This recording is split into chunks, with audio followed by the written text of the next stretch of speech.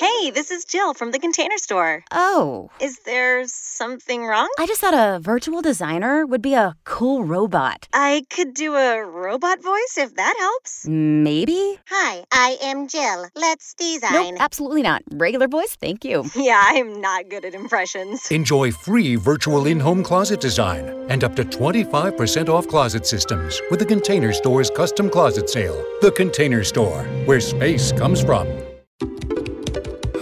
Sorry I'm late, everyone. It's all right. The meeting's just getting started. Are you in your closet? Yeah, it's the quietest place. Not the roomiest, though. Getting closer with your closet these days? That dinosaur costume behind you? What? No. The Container Store's custom closet sale is here to help with up to 25% off closet systems and free virtual in-home closet design. Who wants Sean to put on the dino suit? Really, guys? The Container Store, where space comes from. You are about to enter the Shockwave Skull Sessions podcast on shockwaveskullsessions.com. And now your host, Bob Nalbandian. And we've got an amazing episode for you guys. We got the legendary Black Sabbath drummer Bill Ward joining us on this episode, along with our Shockwave Skull Sessions regular, Mr. Monty Connor, head of A&R for Roadrunner Records, as well as David Tedds. We've had David on a previous episode, I believe the Ye Old Martin episode. I like to refer to David as the metal guru. I don't believe I've met anyone that knows so much about classic hard rock and metal than David Tedds. He joins us here as well, and we're going to get right to this because this is the longest Skull Sessions episode yet. It's going to clock in at about 2.5 hours. So kick back, crack open a beer or two or three, and enjoy this episode. But before we do get started, I want to let you know this is the Shockwaves Skull Sessions podcast. It is available at roadrunnerrecords.com/skull sessions. You could listen to all the episodes on that site. You could also download each episode into your computer from that site. You could also check out the Shockwave Skull Sessions podcast on iTunes, as well as several other podcast directories. If you go to iTunes, just go to the iStore, type in Shockwaves. You'll see both my podcasts, the Shockwave Skull Sessions, as well as the Shockwaves Hard Radio podcast. Subscribe to both of them, and if you want to send me an email, please do so. I do read and answer all emails personally. You could write to me at shockwaveskullsessions@gmail.com. I do want to mention that Black Sabbath, actually Sanctuary Music, Sanctuary Universal, just reissued the Black Sabbath Paranoid CD. And by all means, this is a must-have CD for any Black Sabbath fan. It features the entire Paranoid CD remastered, as well as some incredible bonus tracks, some great rare tracks, some great outtakes, some amazing stuff. Also, Sanctuary Universal will be releasing the debut self-titled Sabbath record, as well as Masters of Reality, and both those also in a special bonus package, which will also include several rare outtakes, some great stuff. It's just amazing to hear some of these tracks, how they were originally written and how they were transformed into a metal classic. Some great stuff. Definitely check that out. And definitely check out Bill Ward's website at billward.com. That is the official Bill Ward website. Some great stuff there. You could also check out his radio show through the website. He's got some links up there. I believe the direct link to the radio show is www.bbc.co.uk/radio1. That is the number 1/rock show. So check that out. But let's go ahead and get right into it. Bill Ward discusses the first decade of Black Sabbath, all the albums from the debut up till Never Say Die. Bill talks about the recording process of all of the albums, including the turmoil they went through with a lot of the records in the mid-'70s. And toward the end of this podcast, Bill and Monty go off on a lot of the newer metal bands. I got to tell you, man, I have never met a musician, or I should say a classic rock / metal musician that is so in tuned with the metal scene today. Both Bill and Monty talk about a lot of the new releases from bands like Lamb of God, Opeth, Slipknot, Mastodon, and many, many others, as well as Gene Hoglan and other drummers. Some great stuff that's toward the end of this podcast. But without further ado, let's get right to it. This is the legendary Bill Ward, Monty Connor, David Tedds, and myself. You are listening to the Shockwave Skull Sessions. This is the great Black Sabbath discussion. We've got Monty Connor, David Tedds, and the legendary Bill Ward. What is up, gentlemen? Hello. This is Monty speaking. Yeah, I've been on a bunch of these podcasts before, but never with the artist on the line. So I have to admit, it's a little nerve-wracking having the artist there while you're discussing his record. So it's going to be a bit of a different experience, especially someone like Bill, who's just one of my heroes. I mean, I wouldn't be in the music business without all the great stuff Bill has done, and it particularly thrills me as well because I read, Bill in magazines, and I know that he's a huge metal fan and very, very up on modern music. So it blows my mind that he listens to bands like Slipknot and Type O Negative that I signed. So this is pretty special for me. Well, I think it speaks for all of us. I think we all were influenced by Bill's works. I'm sure David has been as well. David, you've seen Black Sabbath since the very beginning, correct? Well, first of all, I want to clarify what Monty said. What he really means is he's nervous because usually when he's discussing the artist's work, he gets to badmouth the artist at the same time. Yeah, I've seen every Sabbath tour from Paranoid onwards. I saw the very first tour in Birmingham, England, at Birmingham Town Hall. Most of the rest of the ones in the 70s I saw in Detroit at Cobo Hall. Yeah. And then the ones afterwards out here in Los Angeles. Right. And I loved them all. This is something I've been looking forward to for months, and let's get right into it. Let's start from the beginning, Bill. Why don't you kind of start us off before the first album came into play, and how the band developed? Coming from Birmingham, how you, Tony, Ozzy, and Geezer got together and created Black Sabbath. Tony and I, as I'm sure you guys know, we'd already been working together for some considerable time. And the bulk of the music that Tony and I were playing was of a blues rock feel with some jazz involved as well, So we'd had our roots kind of planted inside of jazz or more classical music and definitely American blues music. I think that came to a head when we continually listened to the Blues Breakers album with John Mayall. And really, literally, it got. I'm sure I've probably had at least 5 or 6 copies of that album, where we were listening to that a lot. I think with Geezer, it's more like I was attracted to him as a person before he played a note. Tony and I were from Aston, and so was Geezer, and so was Ozzy, for that matter. And it's a pretty industrial area, kind of a rough and tough rumble area. But Geezer I was attracted to him because he looked so different in the way that he dressed, in the way that he was. I really took a real liking to the guy, and I hadn't even spoken to him yet. He was a person of interest, I guess. It didn't have anything to do with the fact that he used to wear a dress around town, did it? No, that came later. No, he was just he dressed just really completely different from anybody that I'd ever seen before, and he certainly stood out, especially in Aston. He's looking like that, looking like he was looking. You were almost beckoning to be beaten up or something, But we met Geese playing in the nightclubs that we visited and also played in ourselves. I met him in the kind of the green room, if you like, of a nightclub, and that was where I really first officially got to know him. And he was just incredible. I instantly felt involved with him. There's something about him that was just really magic. And up until now, he was still playing rhythm guitar with a band called the Rare Breed. So the eventuality was that we all knocked on Ozzy's door some months later looking for a singer. And the same thing happened with Oz for me. I'd only known him for about 15 minutes, and I really liked him a lot.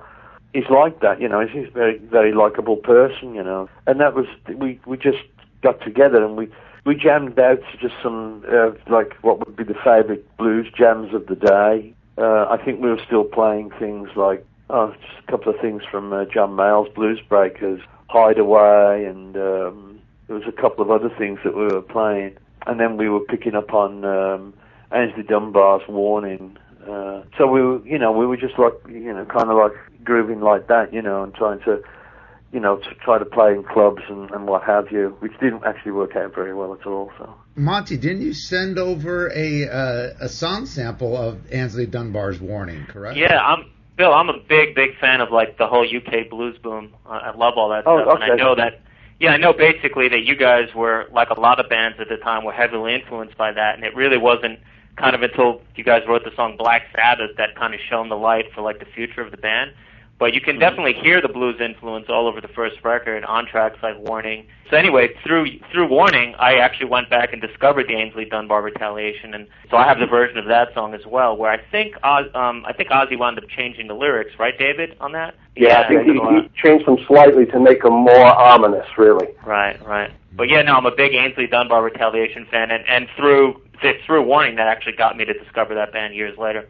Okay. Yeah, we liked Ainsley, and it suited us, you know, that pace seemed to suit us. It left plenty of room for Tony.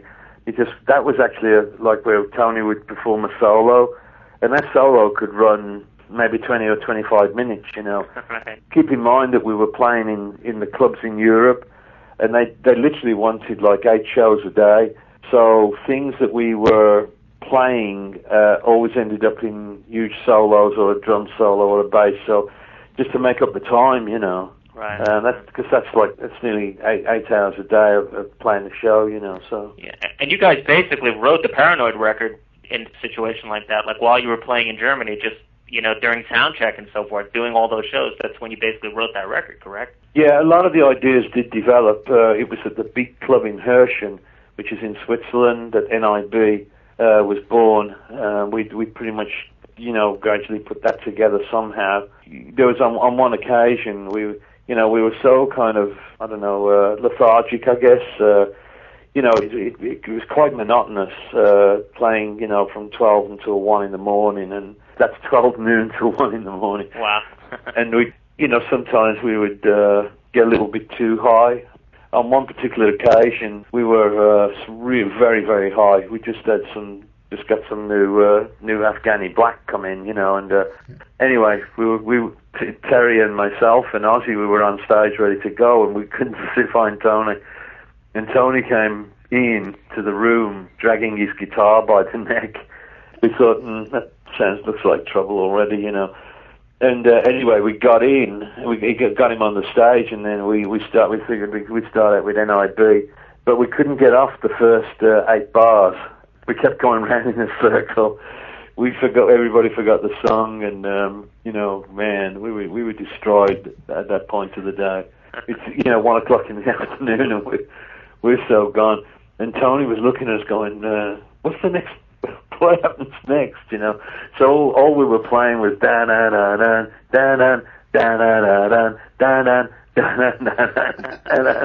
Nobody knew how to pull out, you know. But we found it. We went out and we played it down, so that was pretty cool. But it was hilarious. I mean, we were absolutely busting up, you know, because we were just so gone, you know.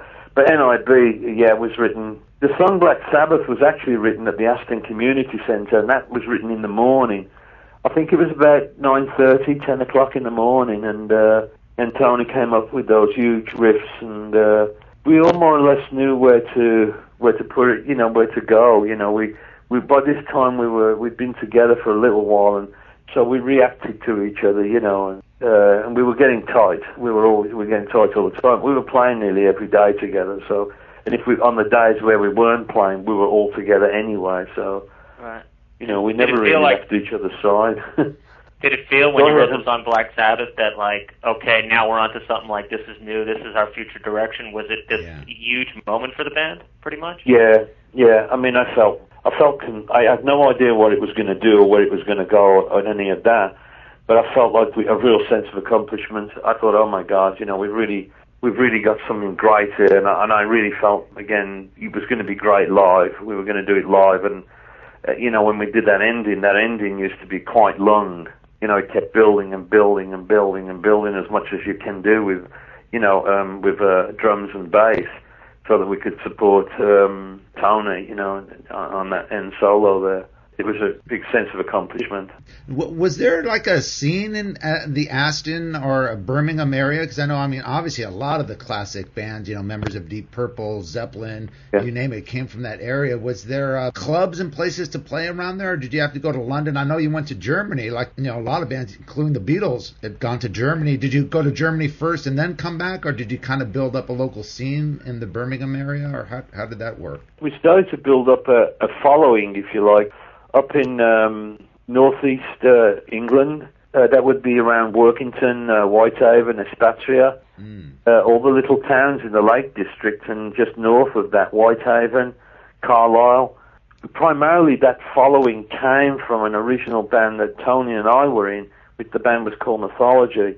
And so when we went back up there as Earth and as Black Sabbath, we were already had quite a following. They really, really loved all the bands that came up that were playing, much harder stuff. They liked metal a lot. It was a very underground metal thing that was going on in northern England, in northeastern England at the time. The work places to play. But we started playing the London clubs, I think in 69, I would say. 68 we were still playing in Germany and in northeast England. But we started playing the clubs. The big break, of course, for us was being able to play, we actually played at the Star Club as well, by the way, on the Reeperbahn, which was where the Beatles had played as well. That was a kind of a feather in the cap, that's kind of like a chevron, it's like, oh yeah, and we played the Star Club, and all that stuff. So, but it was nice being in such a hallowed place, where so many other artists had played. The Marquee Club in London was when we went there, I know we were all kind of a bit, I think we were, a little bit scared, a little bit kind of like, oh, what's going to happen? And we really were quite, quite scruffy. We were, our taste in clothing and the way we looked was a bit suspect, to say the least. We showed up, and John G, who was the club manager, the club owner, the boss, looked at us and went, oh no, we can't have you, this is like ridiculous. But, it was the real deal, because we really were actually very, very poor, and we really didn't have any clothes or, I think the best we could do was a leather jacket or a pair of jeans with our ass hanging out of it, So, that's what we were like, and we showed up, and then we fired up, and that was kind of like before even our first gig. It was like before the first time we even played that night, when we fired up, just checking our stuff. It was like, we're too loud, you can't do that, But we came through all those musician nightmare barriers, if you like, and we were regulars at the Marquee Club, and of course that was an enormous launching pad for us. There were places in Birmingham as well that were very good, underneath the railway lines, and there were some good clubs where you could actually play your ass off and play all the all-nighters as well. So, yeah, there were some good places to play. Bill, this is David. It was Mother's Club in Birmingham at this point? Mother's was the most established club. It was in Erdington in Birmingham, and it was the most established club. One of the bigger bands to go through there was Cream. Yeah, Canned Heat did a stint there. And a matter of fact, I think that you, David, wasn't it you that, or maybe I've got it wrong, I thought that you'd done some work with Canned Heat, Yes, actually, yeah. I did a best of album for EMI a couple of years back. I have to say I was ably assisted by Monty Connor here, too.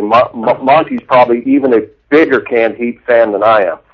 Yeah, they're one of my favorite bands, period. Like, right up there in my top 5 with Sabbath, so, yeah. Oh, great. Okay, yeah. I love them, too.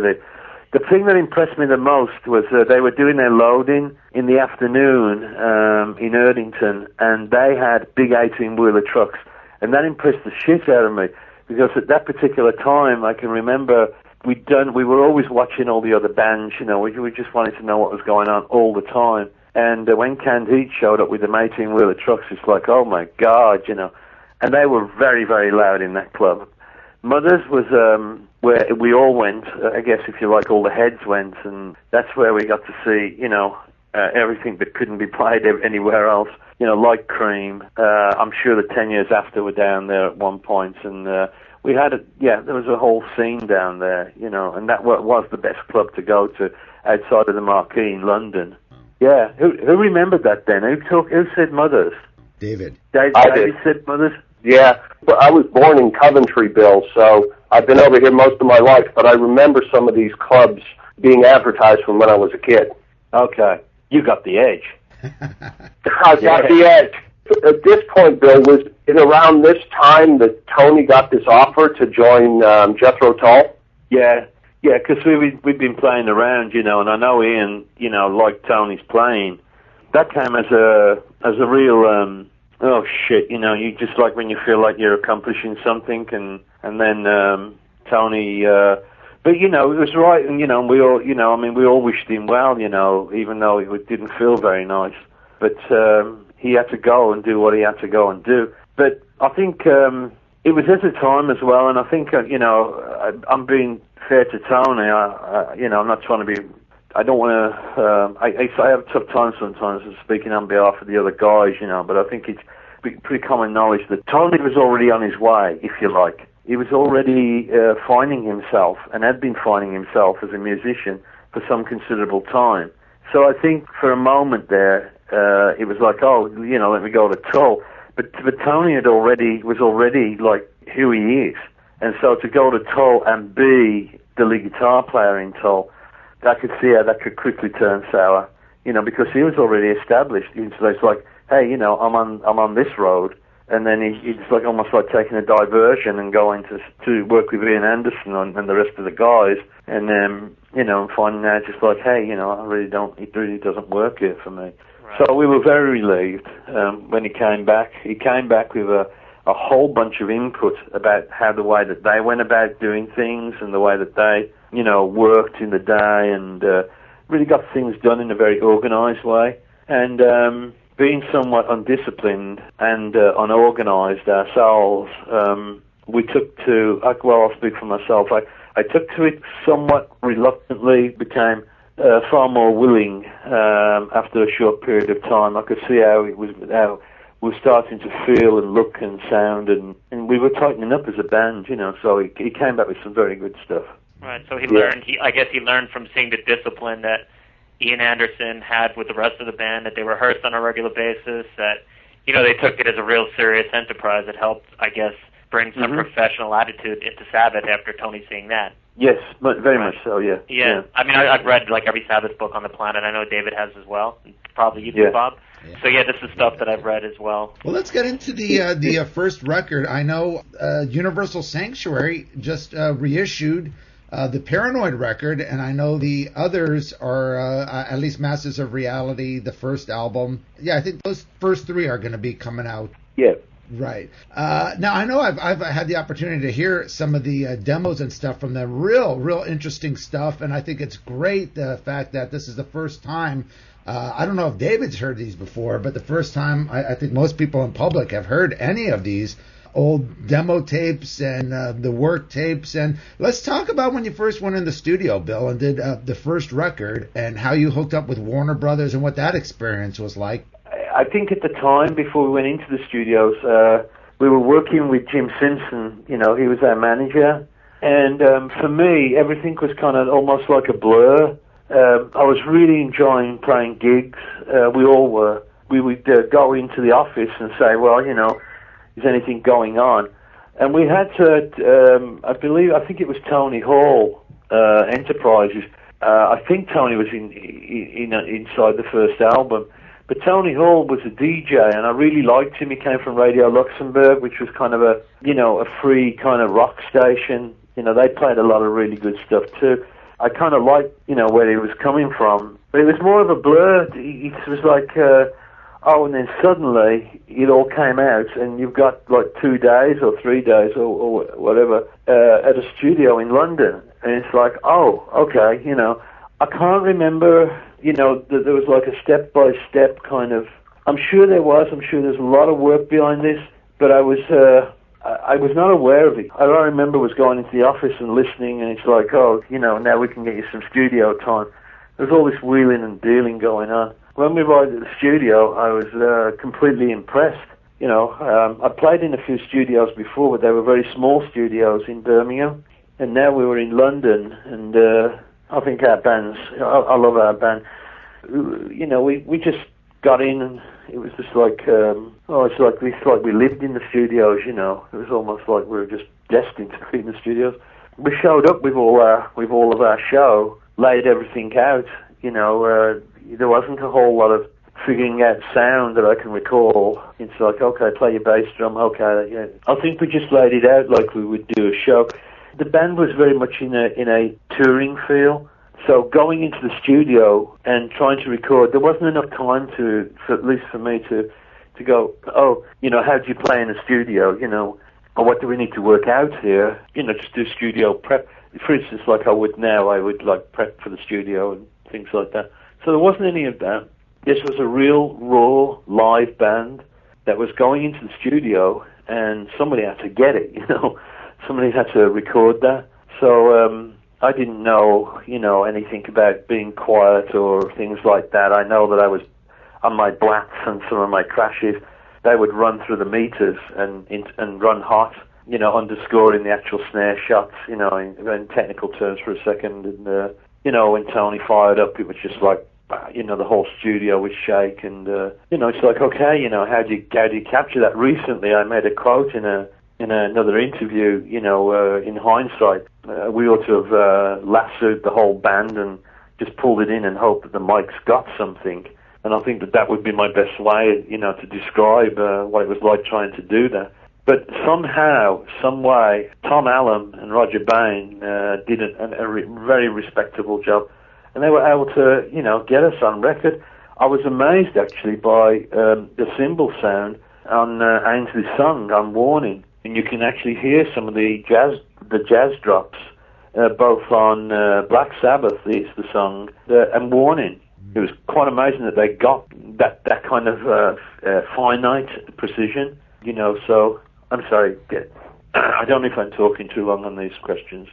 One thing I always wanted to know about that record is Ozzy seems to be singing in a much deeper voice than he did later on. Was that something conscious or accidental? How did that come up? He's just singing in a lower register than he would later. Well, it's probably where we put the keys as well, and also our stringing, and, we changed our stringing as time went on, and, a lot of things moved around. But that was the nature. That was the nature of the last 4 or 5 years of some of the bands in the clubs, where he had almost this very strong blues voice. Right. And so it wasn't shaped into, where Paranoid was yet. It still had it's like we're still coming off the street, And I think that's what you might be hearing. That's a great observation. And now Paranoid came out shortly after that. Did you actually have Paranoid written around the same time as the first album? We already had some songs for Paranoid. It's almost like the writing was going on daily. I think to set the stage, the band never left each other. We literally were with each other every single day and for very long periods of time. So if we weren't on the stage, we were in the car, we were coming back from somewhere or going somewhere. Tony would always have a bounty full of riffs and what have you. We were ready to build our rhythm sections and do whatever we had to do to support each other in a musical sense. We took a small break from touring, and we went down to one of our favourite places where we do a lot of writing, which is in the Monnow Valley in Wales. And we went to a little house that we used to love. We still do. And that's where we wrote some of the heavier songs. We wrote Sweet Leaf for sure in the Monnow Valley. I think War Pigs basically came out of jams. Tony would have that huge chord, and then I'd do that kind of jazz hat, if you like, and we were just putting the blends together as we went along. The only time that I remember where it was a concentrated effort as if to do an album was when we were in the Mono Valley. I guess we might have spent maybe 10 days or 2 weeks there. So again, we were all living on top of each other. Lyric ideas, all kinds of things were flowing, melodies, drum parts, great bass parts. So it was all being shaped. And I'm not exactly sure when we recorded Paranoid, to be honest. I know it was in 1970, but I'm actually not sure when it was recorded. But that was like I think we had 5 days or 6 days on that one in the studio. And that was the same team as the first record, Roger, Ben, and Tom Allen? I'm sorry? Was that the same team as had done the first record, Roger, Ben, and Tom Allen? It was Tom and Roger again, yes. Now, it's interesting you mentioned a Sweet Leaf. Again, listening to these remasters of Sweet Leaf, to hear the way the band evolved, lyrically especially, it sounded like, Ozzy put lyrics together, and it was about a man and a woman getting married, and then it evolved into a song about marijuana. And Geezer was so cutting edge with the lyrics. I mean, take a song like War Pigs, for example. No band had took such a heavy political stance, anti-war stance, up until that song. Did you see that, not just musically, but lyrically, that Black Sabbath were becoming this real groundbreaking, rebellious, so to speak, rock band? I couldn't see. I just love the music, I don't, to be quite honest, I don't know whether any of us could see it. I know that Terry was writing some of the best things he's ever written in his life. I'm not saying that he doesn't write good things now, but the first 3 albums, those early years, were just outstanding. But I just wasn't conscious of what we were doing. I think what happened when I started to become a little more conscious is when we started playing War Pigs on stage in America, and especially coming to the Vietnam War was still, of course, raging away, but it was time, an ending was in sight in Vietnam, and so when we played War Pigs on stage, we had hundreds and hundreds and hundreds of vets who used to come right down the front, and they would be in their wheelchairs and amputees and guys that got totally fucked up in the war, and, God bless them. And we would play, with all our heart that song, and they would just love it. They just loved War Pigs. And that's when I realized we were having a tremendous impact throughout, and a political impact and an impact emotionally on, it's through the live audiences that were showing us that and how it was affecting them, So, yeah, I'm sorry. No, as I say, I'm just astounded by your memory, Bill, about all this. And I kind of want to go back. I know this is around the time, David, you saw the band in England, correct? Yeah, I saw around the time of Paranoid at Birmingham Town Hall, and this sort of goes into something I wanted to ask Bill, because if you look in the center fold of Volume 4, and that shot of the band from behind there, that's Birmingham Town Hall, right? That's correct. That's absolutely correct. I mean, that's about 25 rows deep with a little balcony. So going from, I've always wondered what it must have been like from going and playing places that size, they're just several hundred people, to coming over to the States and playing suddenly for 18,000 people. Mm-hmm. Yeah, this is definitely a transition. Yeah. Fortunately, when we first came into the States, we were playing, like maybe 4,000, 5,000 seaters. We got adjusted to that. We got used to that. It felt like we were in a club. And we were playing, all of Great Britain's largest theatres by then, and also in Holland and Germany and just everywhere in Europe. So we were starting to get to be like really big gigs. And there's almost a feeling of that same great feeling that you get when you're playing in the clubs. And so I would feel, as a drummer, I would feel perfectly comfortable in front of 5,000 people. At first, for me as a drummer, it was an uncomfortability. I had to depend completely on microphones around my drums. I now had to depend on a PA, and I also had to depend completely on monitors. So it became different. The energy was still brilliant, and the band I felt was just great, and I was having a blast too. But there were some other things that were challenging me, especially when I first started playing, 5,000 and above, 10,000, 15,000. I thank God for the crews, we had great crews, And it's the men that you have on the road with you that really do make the day. You know, God bless them. Now, Bill, your first tours in the States, that was with Grand Funk, right? And the James Gang were some of the early ones? We play with the James Gang up in the, I forgot his name. Joe Walsh? What was the name? Joe Walsh? No, not Joe. Joe.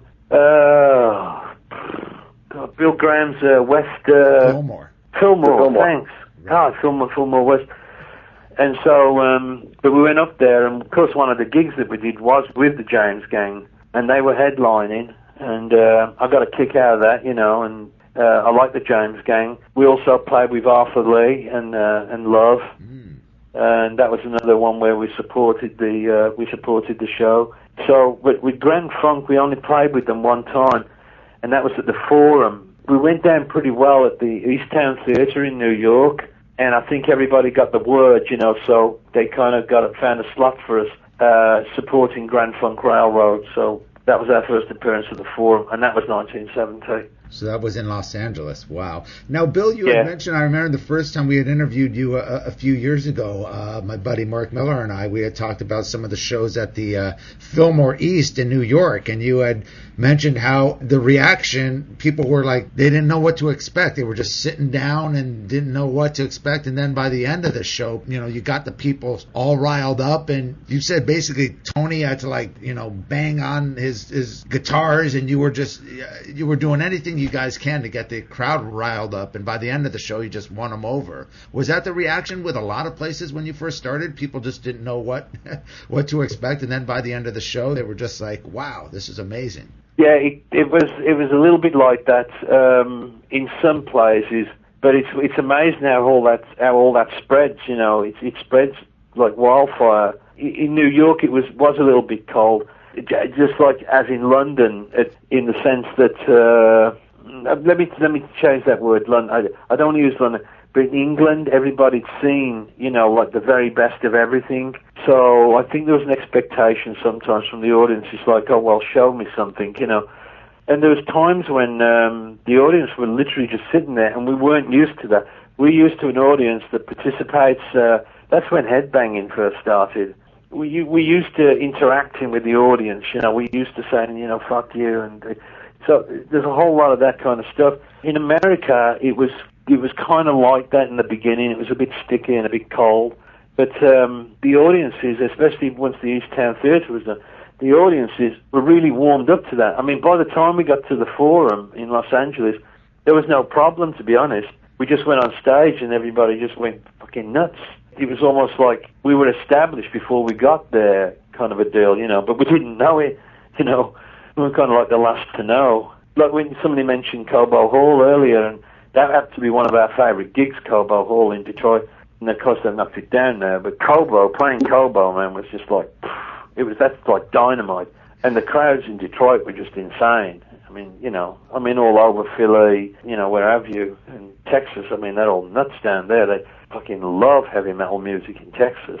I'm curious, back then, obviously Black Sabbath didn't get any radio play, at least in the States, and very little media support. Was it just a tour? But, you know, you were selling tons of records, you were playing all the big places. How did you guys get your following? Can I cut in from a listener's point of view here? Yeah. In Detroit, at least, on the FM stations, which were at that point, you know, they weren't programmed. It was what the DJ wanted to play.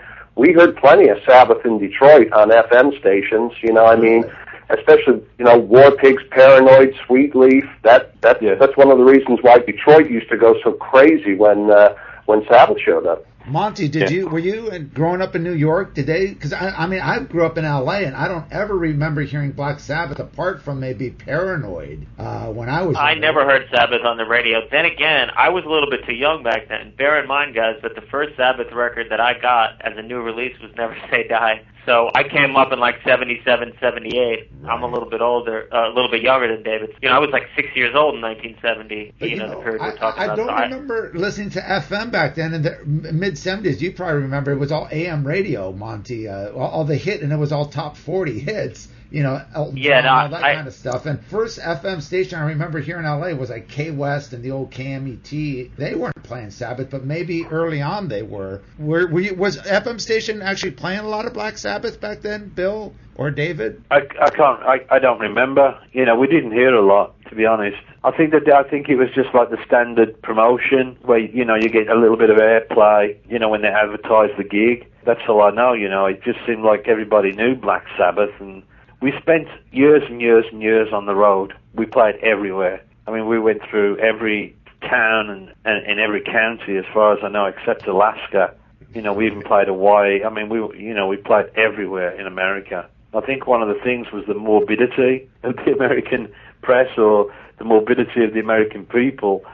It kind of helped us in a way, because a lot of people thought we were like that, a bit dark and a bit, they weren't sure what to expect.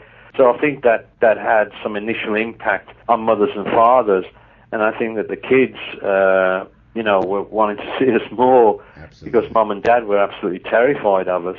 It turns out that, it wasn't like that. And the kids just loved listening to, loud rock and roll, that was rough around the edges, very raw bands. That was a very raw band. Playing down in the south of U.S., like the Bible Belt back then, how was the reaction there? I mean, I'm sure you must have had a lot of protests. Yes, there were. Do you remember any of those, or do you have any great stories about touring? In some of the places that we played at, we had to be, we were confined to the dressing room. There was a police cordon outside the dressing room, and we were only allowed to come out when it was time to go on stage and time to go back into the dressing room. We weren't allowed to come out or mix or socialise in any way. They wanted to tame the beast, the police wanted to make sure that, but that there were incidents like that in the South. We had situations where, on several occasions, the mayor of certain towns would literally be on the freeway waiting for us to come in, and they would stop us from entering into the town because they thought we were Vikings. They thought we were there to rape and pillage and destroy and and so on and so forth.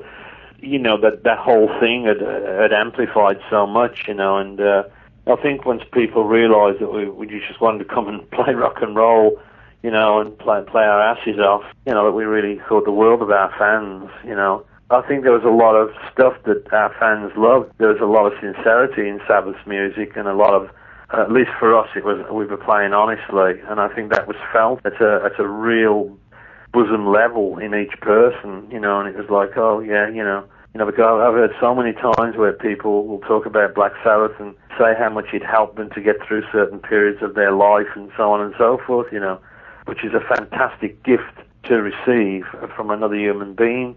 But we run into all kinds of problems, especially, Alabama, Georgia for a while. Atlanta wasn't too bad, but Georgia, Mississippi, Right.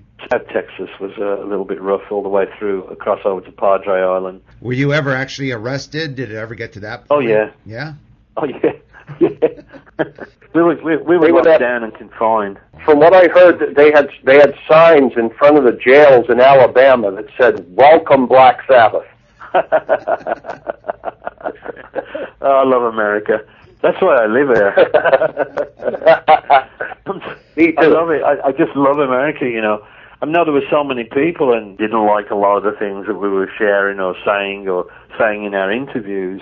We weren't trying to directly push our, stub the nose, or we weren't, as far as I know, I was never consciously aware that I was trying to rub something the wrong way. I just wanted to play the next song, really. Nowadays, as you know, bands, at least the big mega bands like a Black Sabbath, would put out a record maybe once every 3 years. Here, you guys were putting out, within a 2-year period, you put out the first, 2-3 records. I mean, 1970 had, the debut in Paranoid, Masters of Reality, and then, Volume 4 followed shortly after. And during that whole time, you're on the road. So it must have been a whirlwind. I mean, you didn't really have a chance to, kick back and take a deep breath and absorb everything. Yeah. Was it just insane back then, or how is that kind of how it was? It was just a lot of work. We would get into the plane after the gig, and then we'd all fall asleep. We were just like babies. Everything caught up with us, We really didn't stop until we started Volume 4. it was almost like, the pace slowed down just a little bit. Just enough for us to catch our breath and start on a new album. But from '68 all the way through until probably 1972, 1973, we'd done nothing but work for 4 solid years. There was no time off. We might have got Christmas Day, but we all we did was play and play and play and play. But we loved to play too. That was our passion. So I've always regarded Black Sabbath as a phenomena rather than a band. The energy that came from it was just horrendous, absolutely horrendous. You got 21, 22, 23-year-old guys with so much energy. So in that sense, it was a real force of nature more than of human beings, I think. Now, was it the label that was pushing you, Warner Brothers, to get back in the studio, or was it something you guys wanted to do just to keep the momentum going? Oh, no, it would have been us. We pretty much called the shots. One of the things that we didn't do was collaborate with the record company. Our managers would say, hey, listen, da-da-da-da-da, and Warner might want this, or Foods might want that, but there was so many opportunities for us at that time. We freely wanted to develop more and do more things and to continue to tour. Was there ever, just coming from the record business, this is something that interests me, during the making of all these records, there was never like an A&R guy around or the record label coming down to the studio? You were just completely left to your own devices the entire time? Yes. Wow. I had heard from someone that worked at Warner Brothers is that all the people at Warner Brothers literally feared Black Sabbath. They would refuse to meet the band. And this guy I had known finally met with Geezer, and they became, real close. And he's like, Black Sabbath are the greatest, friendliest guys. But he said that the reputation Black Sabbath had were like, you were just these evil, monstrous, demonic people.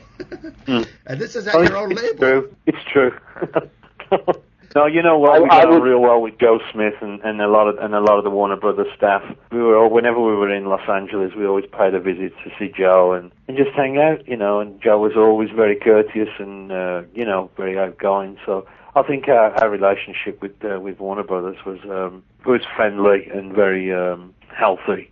Well, David and Monty, was there anything you wanted to add before we get into like the Volume 4 Sabbath Bloody Sabbath era? We kind of skipped over Master Reality, but it really, to me, those first 3 records, it's really like one record. It's like one period. The first 3 records you can kind of lump together in that way. It really wasn't until Volume 4 that started being experimentation and sound. And, to this day, even though I adore the first 3 records, there's something about Volume 4 that just is the record I'll always go want to play. There's just like some element. It's just got something to it that the first 3 don't have that keeps dragging me back. Yeah. So I think really transitioning from Mastered Reality into Volume 4 was a huge step for the band creatively. And also, Bill, it was the first record you guys had done outside of the UK. Correct. In Los Angeles, probably brought you a little bit closer to the label at that point as well. Yeah. With Volume 4, can I say one thing about Masters? Yes. Masters of Reality. Please. It's my all-time favorite album. It's the one that kind of is the cherry on the top of the cake of the first 3 albums. I think it's really masterful, and I can see how our playing was in 1969 when we were first starting to put our songs together for Black Sabbath. How much the band had improved in its individual playing abilities, and also the songs were just so I don't know, they were just like so experienced. They were so well crafted, and it happens to be my Children of the Grave, of course, being the highlight of the album. It's just I can't stop playing that. I love Black Sabbath because it has our anthem in there, which is Black Sabbath, of course. I like Paranoid because I have so many good memories of making that album. But Masters of Reality is the real crowning glory for me. After that period, it took on a whole new, which seemed like we almost took a completely different course, a completely different change. So. Bill, have you heard those CDs that Sanctuary Unleashed, like the rough mixes of stuff from those sessions? Did you get copies of that stuff? I heard them in last August. There was a song that was part of that you guys had never recorded. I don't even know the name of it or if it has a name, but I know that David and I have heard it, and it was like the one Sabbath track original for back then that never got recorded. Do you remember this track? No, I don't know what it is. I don't know. I didn't take too much notice of the stuff that came in with the the outtakes and things like that. I listened to it briefly, but I don't recall a whole lot right now. It says early U.S. version. I don't know if these were the songs, but there were songs like The Haunting, Step Up, Death Mask. That said, are you aware of this, David, on an early U.S. version of Volume 4? Yeah, the from what I understand is that because of the difference in the situation in publishing between England and America, was that in America the publishing company decided to give like these subtitles to certain sections of the songs so that the band would receive extra publishing money for this. Have I got that right, Bill? Yeah, I think that might sound like, I think you nailed it. I think that might be what that is. They did these on every record. Luke's Wall. Yeah. Luke's Wall, The Straightener. A bit of Finger, Every Day Comes and Goes. Yeah. Well, the one thing that was different on the first album, in the British version had Evil Woman, and the U.S. version had Wicked World. Yeah, much better choice. Well, Evil Woman was the only other time that Sabbath had recorded a cover song that had made it onto a record. Yeah, I didn't like what we did on that song. That was kind of, I think that would be a doing something that you don't want to do in order to try and get your name out. 20 years old and 22 years old, trying to get your name out. The other song, Wicked World, to me is the song on the first Sabbath record that sounds most like the old club days, like Warning. Like it's got a little blues and jazz in it. Yeah, it sounds like a very old song, like older than most of the other tracks on the record. It was the first song we wrote, and we originally wrote it in Tony's living room, and Tony had that really cool riff, but we had, that would be the closest to what we were before Wicked World. But Wicked World is a very, very good jumping off record. That's a very good example of our starting point.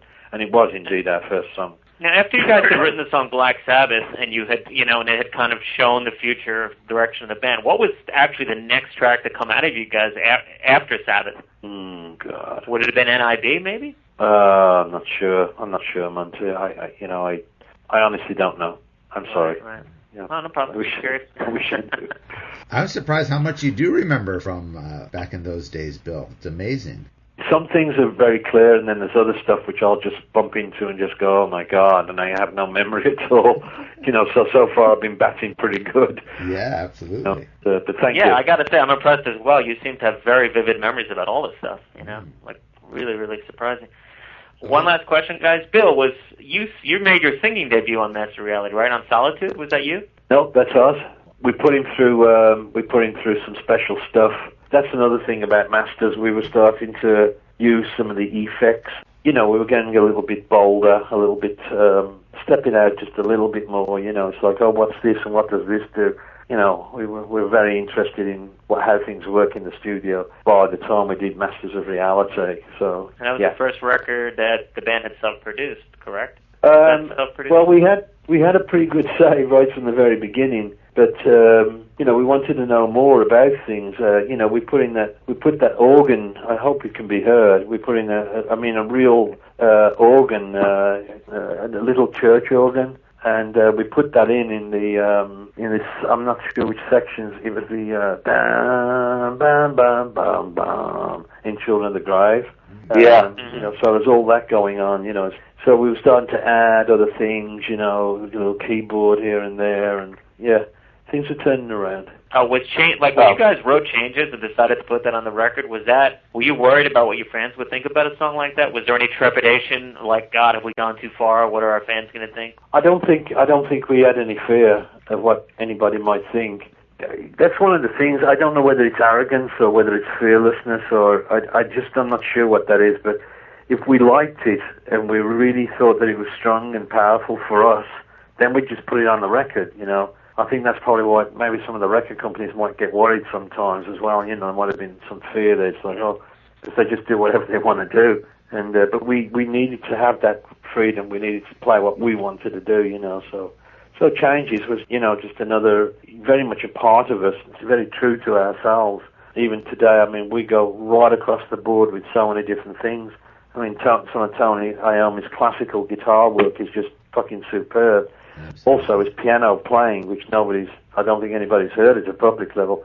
His piano playing, his classical piano playing is excellent.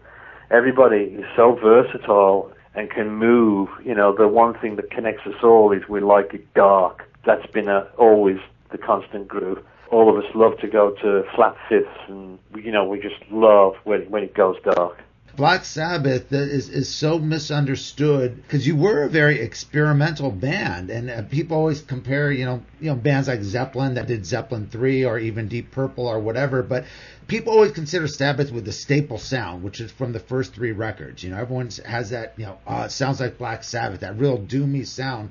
But you experimented quite a bit. I mean, especially from Volume 4 on, like you say, with songs like Changes, and particularly with Sabbath, Bloody Sabbath. I mean, some of the songs, you know, which we'll get into later, that and Sabotage. I mean, you were really doing all sorts of different styles of music.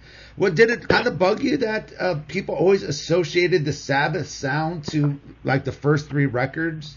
You know what I mean?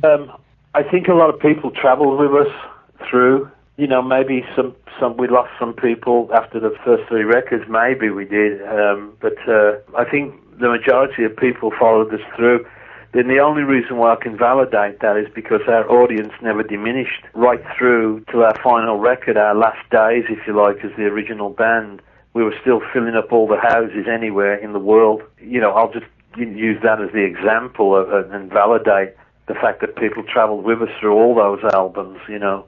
I mean, I know we may be jumping around a little bit here right now, but most of the guys, as you know, Monty, I know quite a number of guys in today's hardcore metal, and the first things they say to me, man, the first things they say, that a lot of their influence was come out of Heaven and Hell, you know, which I know we're not there right now, but you know, and the latter Sabbath albums, you know, they like.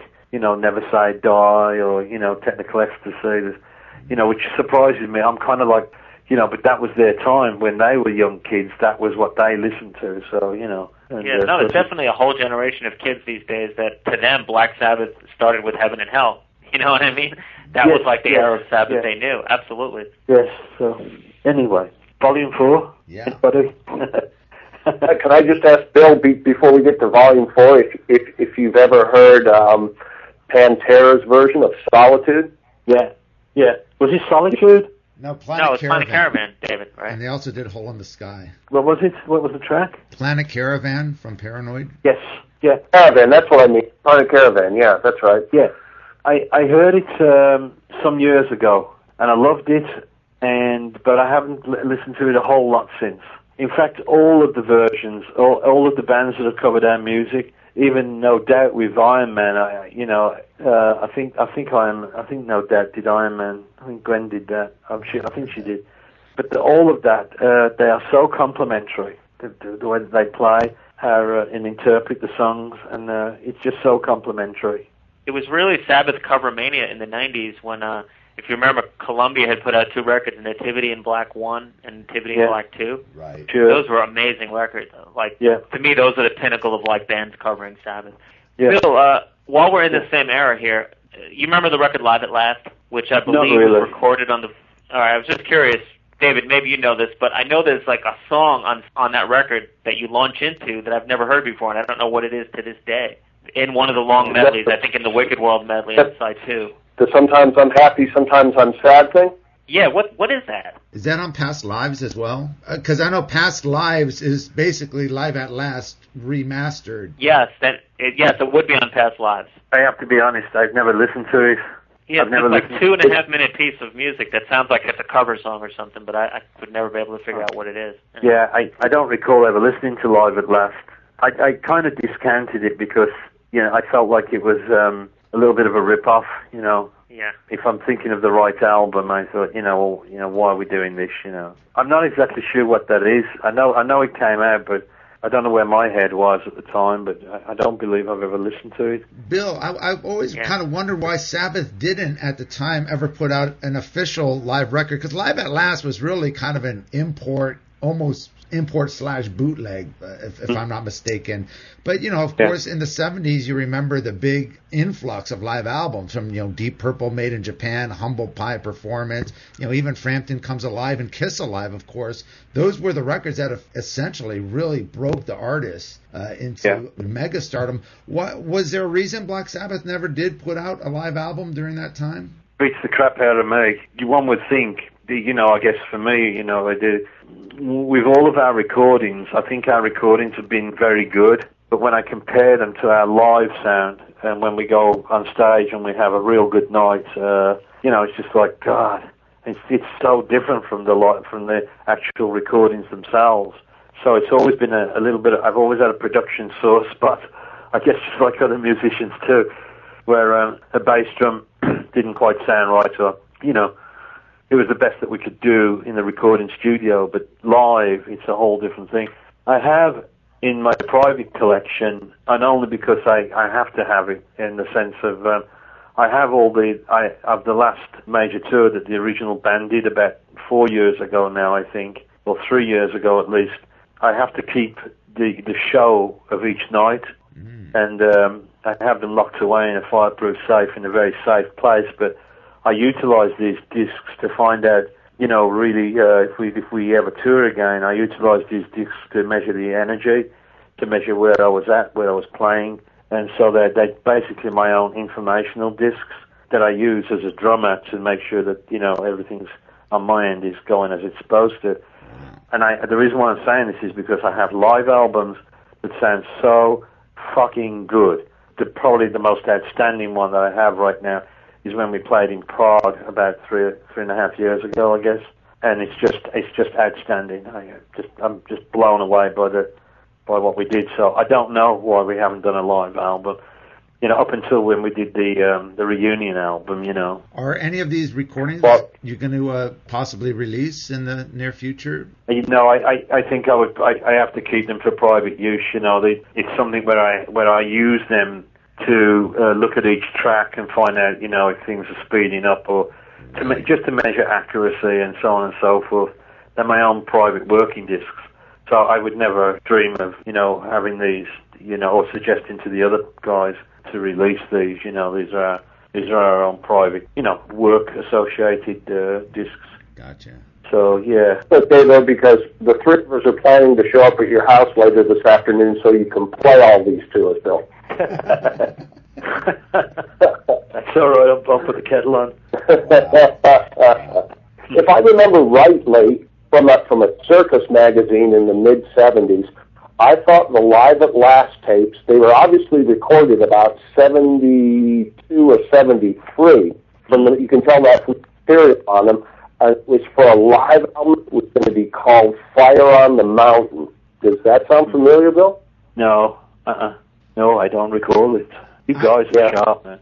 I always collected videos back then. I know now a lot of them obviously have been reissued on DVD, but I was astounded how many live videos you had, but never recorded the live album, like the Live in France from 1970, the Never Say Die tour, and so many others. And, even stuff you did like on Don Kirshner's rock concert. I mean, there were some amazing performances. Thank you. Yeah, I like the Don Kirshner show. Very cool. So, was there anything else you want to touch on Volume 4 before we move on? I think one of the things which it was an important turning point for me with Volume 4 was for the first time I was really feeling the effects of my drug use. So I think that, sure, I got high and everything just like everybody else. But on Volume 4, I was going into deep water. In the studio, there was almost like a lot of wanting high tonal qualities, because that speed, man, it makes you want to, wants to tighten everything up and, get everything just clean and tight. And I can feel that every time when I play Volume 4, I can hear where I tweak my drums a little more than I would have normally done, I think the songs are outstanding. I just love, it's part of where we were. I think it's an honest album. I just think there's some really nice ideas on there, nice tags. Snowblind, of course, and help me out, guys. Wheels of Confusion. Tomorrow's I love Wheels of Supernauts. Confusion. St. Vitus Dance, Under the Sun. Yeah. Would you like to hear the Under the Sun story? Yeah, absolutely. Okay, so we're trying to get Under the Sun sorted out, you know, and for some reason I couldn't lock up with the guys. It was the first time ever I couldn't lock in, and I know why I couldn't lock in. It was because I was way, way, way too high on cocaine. But the session ended up where we ended up in a London studio for some reason, and we were trying to lock it in. You know, it's like, let's get Under the Sun for God's sake. And Tony had some, you know, kind of strange twists and turns guitar-wise, and I just wasn't locking. And I sat on the studio floor with another extremely famous lead guitar player. I better not mention who it is. And we just sat on the floor in the studio and did piles and piles and piles of cocaine. And while I'm trying to figure out what to play on Under the Sun, and it was just a nightmare track for me. But that's because the nightmare was starting for me as far as my definitely with my hardcore drug use. That was the first time that I was basically sent home. It's like, but I didn't have a home to go to at the time. And even though we were in London, and that particular time I ended up going down to Geezer's house and just laying on the lawn outside with my wife, not knowing where to go or do or anything, you know. But I kind of shook it out at Geezer's, and then once I got cleaned up, I was able to nail Under the Sun in literally, you know, like within an hour or something. But I really fucked up on that one. That's my worst memory of that album. I wasn't aware that the sessions for that record had actually moved to London. So was that the only song done in London, was Under the Sun? Yeah, I think it was. You know, we were still trying to get the track. It was a great song, you know. The irony of it is that I love Under the Sun today. We've actually jammed it a few times in the last 5 years. And Tony just does it to tease me, you know. He'll start playing it, and he just does it to fuck with me. And, you know... We're mean, but he knows how much that cut. You know, it's just like, oh God. But I just jam in with it now, and I just jam in like it was just yesterday that we recorded it, and it sounds really, really good. It sounds really, really good. We've never performed it, but we do jam into that. So the song Snowblind, the lyrics pretty much lyrically captures the essence of the recording process, huh? Were you guys, was everyone doing cocaine at the time? Was it just... Well, yeah, it's difficult for me to say that everyone was doing it, but there was quite a bit of substance abuse going on. Right. You know, it was also a time when we had literally taken the bull by the horns, and what I mean by that is in the sense of production, we had Spock Wall, who was a live sound engineer. Right. Spock was on the sessions, and our manager at the time, Patrick Meehan, had showed up as well, and he was trying to, you know, get things sorted out in the studio. So we were all in there trying to, you know, figure this thing out and how was it going to shape, you know, where we were going to go with it. I was just going to ask, when did Don Arden come into the picture? I'm not sure. Don came in, I think, in the late 70s. It was something that I think that he may have always wanted to do. As much as I was courteous to Don, I actually didn't want to be managed by Don Arden. So Black Sabbath was never managed by Don Arden. Yeah. I was going to say that there's a reason on Volume 4 that there's a dedication to the great cola company of Los Angeles. Yeah, I think that was Osborne's idea. that was either Osborne's idea or Butler's idea. Yeah. That's great. So, you know, kind of says it out loud right there, but we were kind of off the tracks on that album. It surprises me how great that album really is. I love Wheels of Confusion, 2 bass drums, you know, moving along.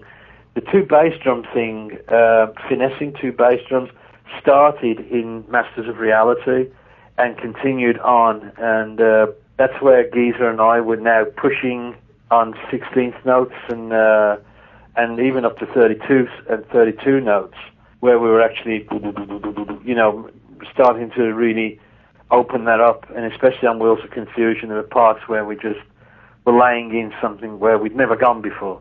It was brand new, you know, and I still to this day, I love the feel that we had on there, and Butler and myself were just I could call him Geezer, I guess. But Geezer and myself, I really like what we did as a rhythm section. We were definitely tightening up even more. Hey Bill, I was wondering what during this time, how was the band during like social settings? Did you guys go out and like to public events? Because I mean, Black Sabbath were never the rock star kind of band as the Stones were, the celebrity type, or the Zeppelin or whatever. But did you go out to like the Rainbow or to the different bars or any kind of social events? And how were you perceived as to the public back then? Yeah, we would go out occasionally, but mostly during Volume 4, most of our time was spent behind closed doors, with the windows, with the drapes drawn, and, just quietly going in and out of each other's rooms and that kind of a deal, I'm coming over now, okay. So it really was dark. I mean, the music kind of set the setting of how you guys were living life, huh? Yeah, we'd started to, we were all together, almost in this, almost in a climate of, isolation? Not only isolation, but also in like free spirit, or, all the clothes were off at that point. Nobody wore clothes. We would go from room to room, and everything, all of us were very out. The whole thing was very out, and, and including our wives as well, so it was almost like a 1967 hippie commune. And I hope I'm not, when I say that, I'm not being rude to the hippies, but it almost felt like that we come to this kind of weird place where we felt like we all needed to take our clothes off and walk about, and everybody, it was like that, just that kind of atmosphere. But socializing a little bit, but not too much. I know for myself, I didn't like to go out too far, and if we did go to the Rainbow, I was usually pretty fucked up, so I'd like to come back. We stayed very tight on Sunset Boulevard.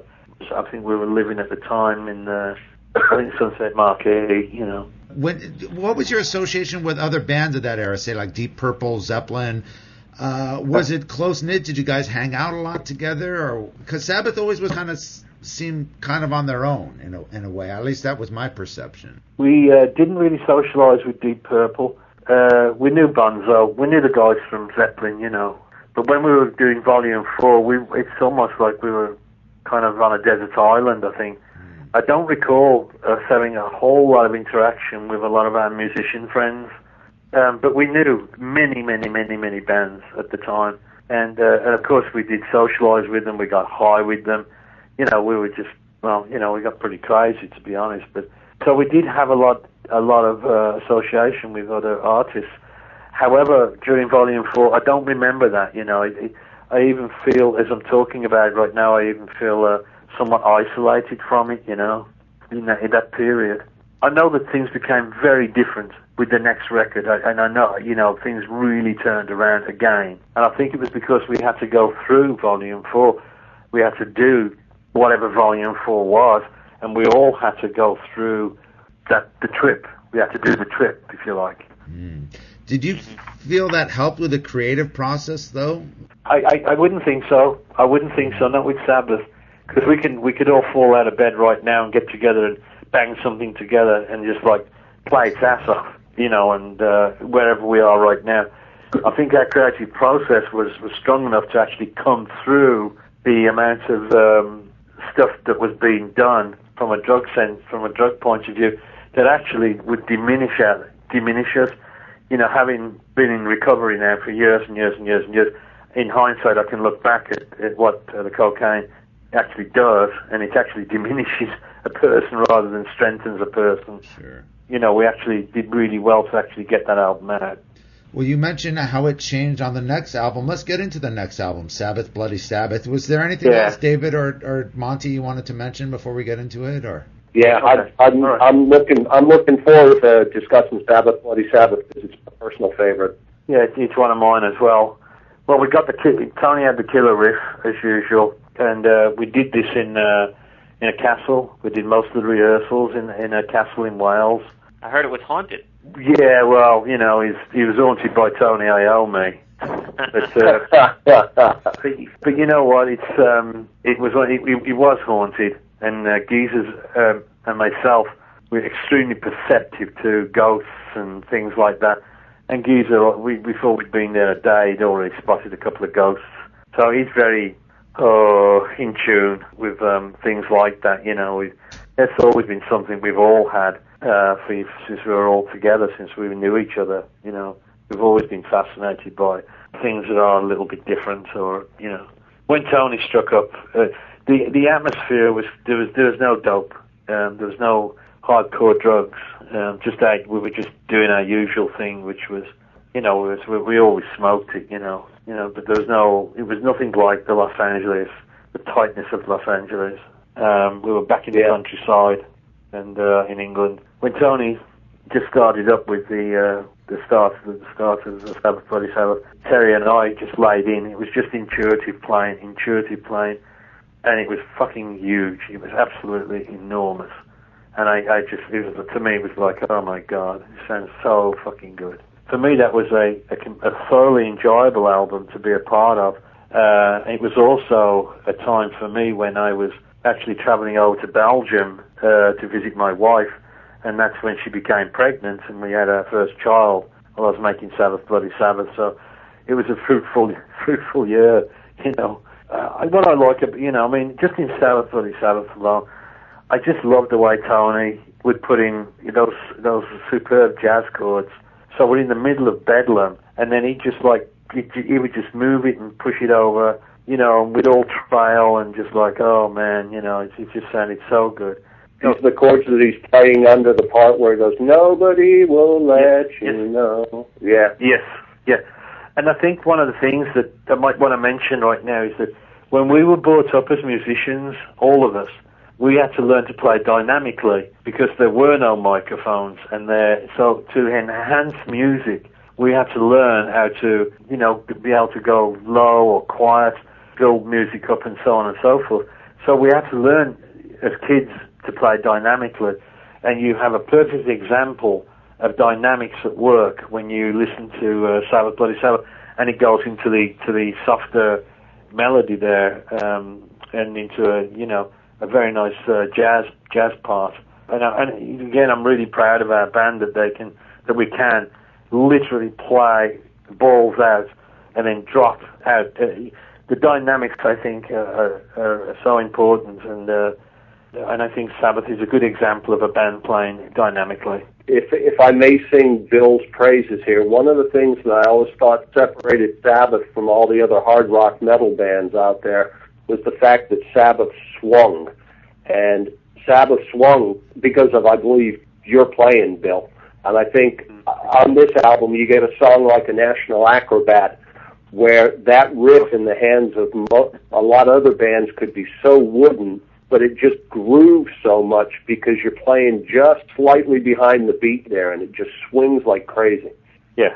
Absolutely. I'm glad you brought that up. Thank you. Go ahead, Monty. All right. That's one of the best songs on that record, National Acrobat. That's probably my favorite song on that record, believe it or not. Yeah. Thank you. Bill, a question about the title track. At the time it was written, was Ozzy worried about singing it that high, knowing that it would be very difficult to do that song live later on? I don't know. You know, I really wasn't aware of that. You know, he'll come in, and again, taking it from the original roots of who we are. So he'll come in and he'll hit it where he thinks it has to go. He's fucking brilliant like that. You know, and he's spot on. He had to go there. Right. At that time, it's about the song. So what happens after that is therein lies another problem possibly. But at the time, you just want to do the best you can. Yeah. Yes. I know what you mean. Yeah. Like, who cares about the live show? We'll worry about that later. Let's just make the greatest song we can make right now. Right? Yes, exactly. So it's that kind of mentality, and otherwise there's too much to think about. You know, it was typically coming from how we jam, because we would always connect up, and it's just like, oh, okay, you know, we would just crash into each other. So that's another good example of crashing in, as far as I'm concerned. I think what I wanted to mention about the other song before, if I may, National Acrobat, it was so important to leave that wide open, because I think you'll see that the drums and bass leave so much room to be able to swing and to keep it all open. There's no temptation to fill anything up or to show show oneself, as a drummer, or to put a drumming performance in there. Everything is about supporting each other, and I think that National Acrobat does that. I think it's a really cool song too. Absolutely. It actually brings to mind an interesting question, and I bet you this is a question, Bill, that you haven't been asked a lot. But I'm just looking at the sequence of the record. Obviously, it starts out with the title track, and then National Acrobat, which is a song you felt really strong about at the time, which is why it's second. But the question is, who would sequence the Sabbath records back in the day? Was it Tony? Was it the producer? Was it you guys collectively? Like, who actually came up with the running order for all these records? No, the band did. Right. The band did. Yeah, we'd all throw out 10 cents worth in, and we'd usually get together with Terry, and Ozzy would want it that way, and we all did that. Yeah, good and question. Of course, it was much easier to sequence records back then than it is now, because you had side one and side two, so obviously you wanted something ass-kicking and up-tempo to lead off each side.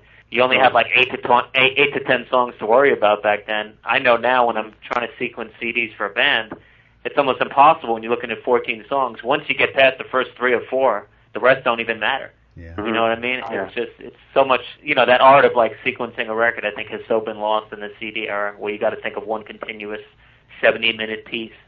What order you put it in. Right. Definitely, something that's hurt, I think. Fine. Yeah. Well, Bill, you mentioned the change from Volume 4 to Sabbath, Bloody Sabbath. It seems like it was almost a different band. Obviously, Sabbath, Bloody Sabbath, apart from the title track, is a lot, I guess, lighthearted. It's not as dark and doomy as your previous records. It seems, dare I say, like happier. Was it just more the mood that you guys were all in? You felt a little bit more comfortable to experiment in different avenues. How did that process from Volume 4 to Sabbath, Bloody Sabbath, particularly the writing process, how did that evolve so quickly? We were all together again in the castle. We were on top of each other. We were just having a blast. It was almost like we were on our holidays. Literally, we were having so much fun and screwing with each other and joking, and we're very well suited when we're in the English countryside. All of us love to walk. We're all extremely active like that, and we all walk for miles as well. It's amazing. The whole atmosphere was different. Tony would have the monster licks.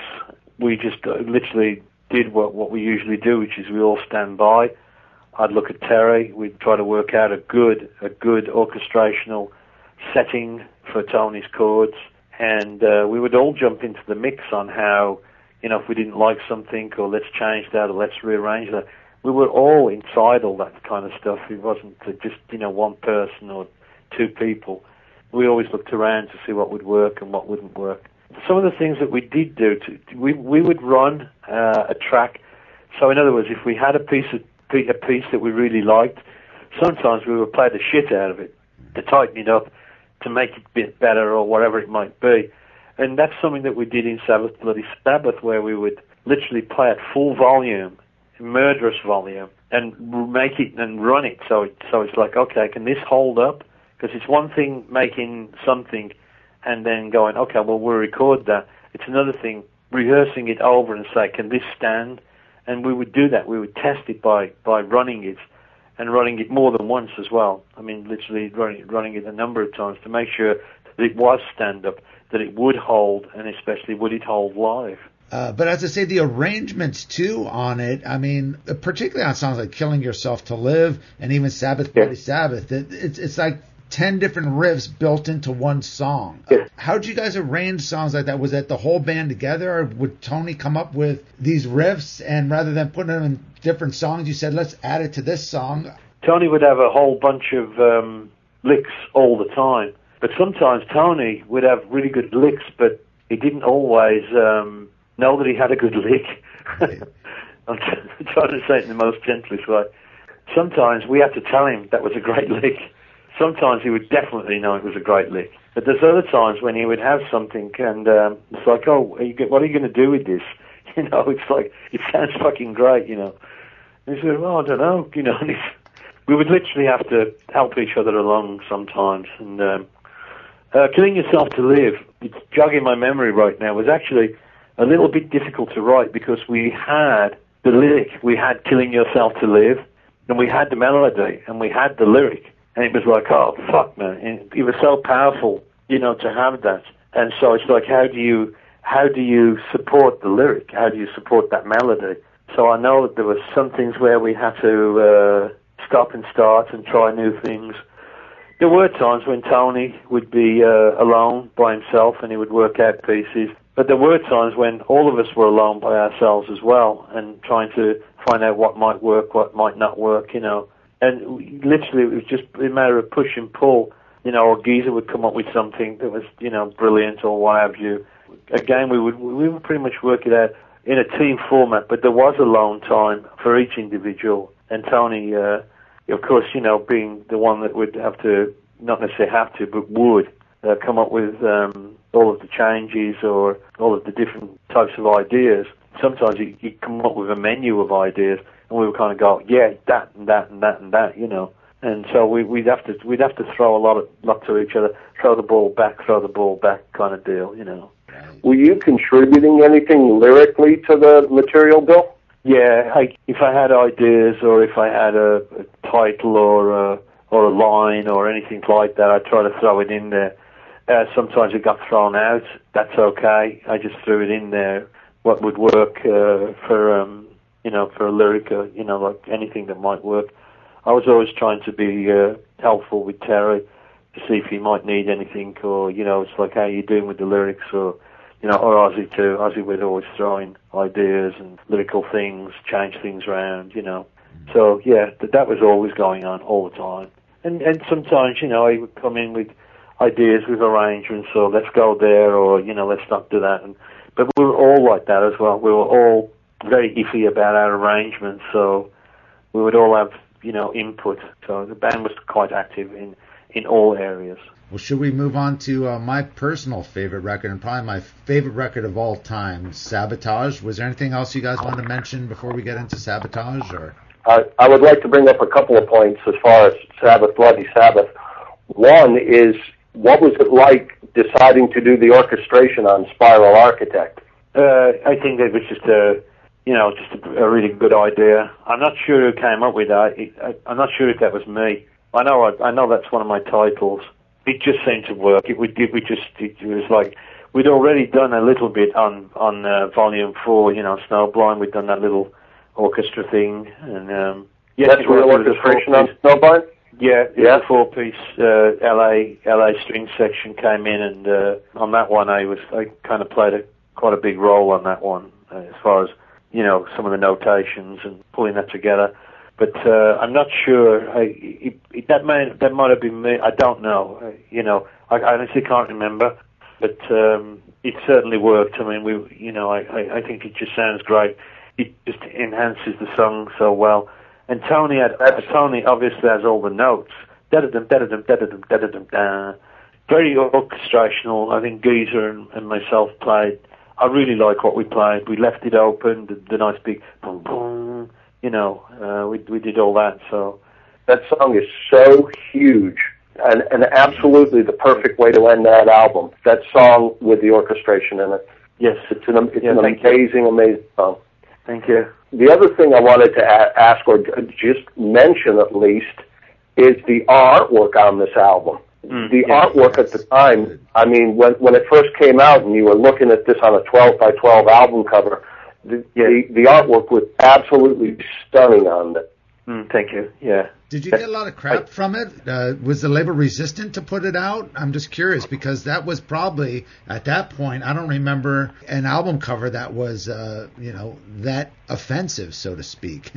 Yeah, I think I see that as our first metal artwork. I liked what we did on Black Sabbath, and I liked what we did on Masters. I really liked that a lot. Just the black with the purple. And we really couldn't think of an album cover for Volume 4, so we put ours up there, It seemed like the natural thing to do. But that's an iconic cover, too, Volume 4. Totally iconic, that image. Yes, it is. Yeah. It's good. I mean, it works. It does work. It's great. This album cover you're talking about is my favorite album cover, my favorite Black Sabbath album cover of all. I like the front of it. I thought it was fucking brilliant. And I love the back of it. I found so much peace looking at the back of it. And I hate the inside. And I wish we hadn't have done the inside like that. that came, and it was just like, okay, well, this is what we're going to do for the inside. And it's like one of those, okay, well, yeah, okay, great, whatever. What was in And the inside on the gatefold? I haven't had the album. It was years, I forgot. It was a woman in a coffin holding a cross. I think it was. Oh, I think you're thinking that We Sold Our Soul for Rock and Roll. Yeah. Oh, I am? Yeah. In America there wasn't a gatefold. It was just the front and the back. But the European version had a gatefold, and this is the one where you see the bedroom with the four-poster bed with you guys naked from the waist up with your hands in front of your face. Yeah. Yeah, I didn't like that. photo. Yeah, I didn't like that. It was, it's like, could have maybe done something different with that. I love the front and the back. I thought it was brilliant. Yeah. I don't recall anybody really having any distaste towards it. Maybe they did, but I don't recall it. Record stores didn't object to it like the Kmart's. I mean, from that time, that was a pretty heavy artwork for that time. Oh yeah, I wasn't. I just wasn't aware of from the manufacturing point of view or the selling point of view. I wasn't aware of any of the of any of that going on. I'm sure that there may have been, but I'm just speculating, obviously. If I may just throw in one personal thing here, and that is that 26 years ago, my wife and I walked down the aisle to the song Fluff. Really? That's great. That's great. That's great. Yeah. You know why it was called Fluff, don't you? No. We had a dear friend, Alan Freeman, disc jockey. Oh, that's Fluff Freeman? Yeah. And his name was Fluff. So we wrote it, and Tony wrote it, and Fluff heard it. Alan Freeman heard it, and he made it his own. He absolutely loved that record, and he used it to open his shows, and he's just a real nice guy as well. So wow, I never. So there's a connection there. Yeah. Well, some more trivia. Isn't the song "Who Are You"? Wasn't that the first song Ozzy wrote entirely by himself? Yes. Yeah. I think I read that. That's another brilliant song. Do you want to hear the story, or? Sure. Yeah. So I'm living at Field Farm with my wife near Evesham in Worcester, and it's about fucking 7 o'clock in the morning, and we've just gone to bed, and he came screeching down the lane. I could hear him, coming in, and he's got the car, and he's just so noisy, He comes in, he pulls into the courtyard, and he comes into the house, Bill! It's like, oh, fuck, let's trying to not notice that he's there. And he's so loud. Anyway, I think he had Spock with him, or he had somebody with him. And at Phil Farm, we had a little studio. We had a little rehearsal room. Then in another room, we had, we had all our things set up, what have you, tape machines and all the stuff of the day. And we're in the second floor in the farmhouse and trying to get some sleep. Then the next thing I heard was bam, bam, bam, bam, bam, and he's singing not in any room. He's singing in the hallway of the house, which goes up 3 stories. So it's like a really good sound, And I heard this, and I started to sing to it, and I got out of bed, and I couldn't believe it. I couldn't fucking believe how good this song sounded. And I said, oh my God, stumbling about, underpants on, and, what have you, and more information than you need. And he laid it down. He laid a rough down in there. And I could hear the bass drums and it was so tribal, it's like, boom, and it's tambourines, and you could hear the whole movement of it. And it was just fucking brilliant, He had it from top to bottom, and he'd been working on it, and it's like, okay. So we had to record the song. I mean, it was just completely incredible. The only regret I've got with that song, and one day, I might re-record that, because the bass drum sound frustrated me again, in the sense that I really wanted to make sure it was like, boom, crack, boom, crack, da da da da da da, and it's got all that jazz. I mean, it's just got the da da da da da da.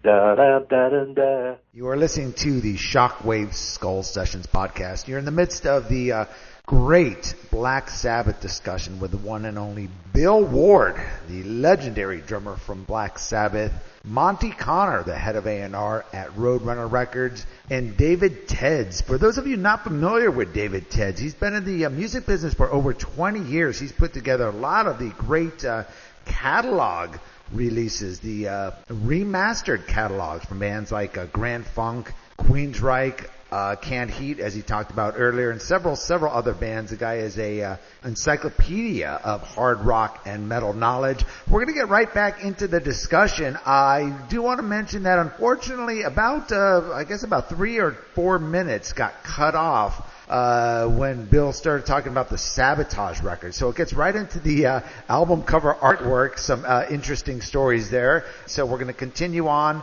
and take this all the way to the end. We still got well over an hour left, so some great stuff here. Of course, this is the Shockwave Skull Sessions podcast, heard at RoadrunnerRecords.com. The discussion now continues with Bill Ward, Monty Connor, David Tedds, and myself.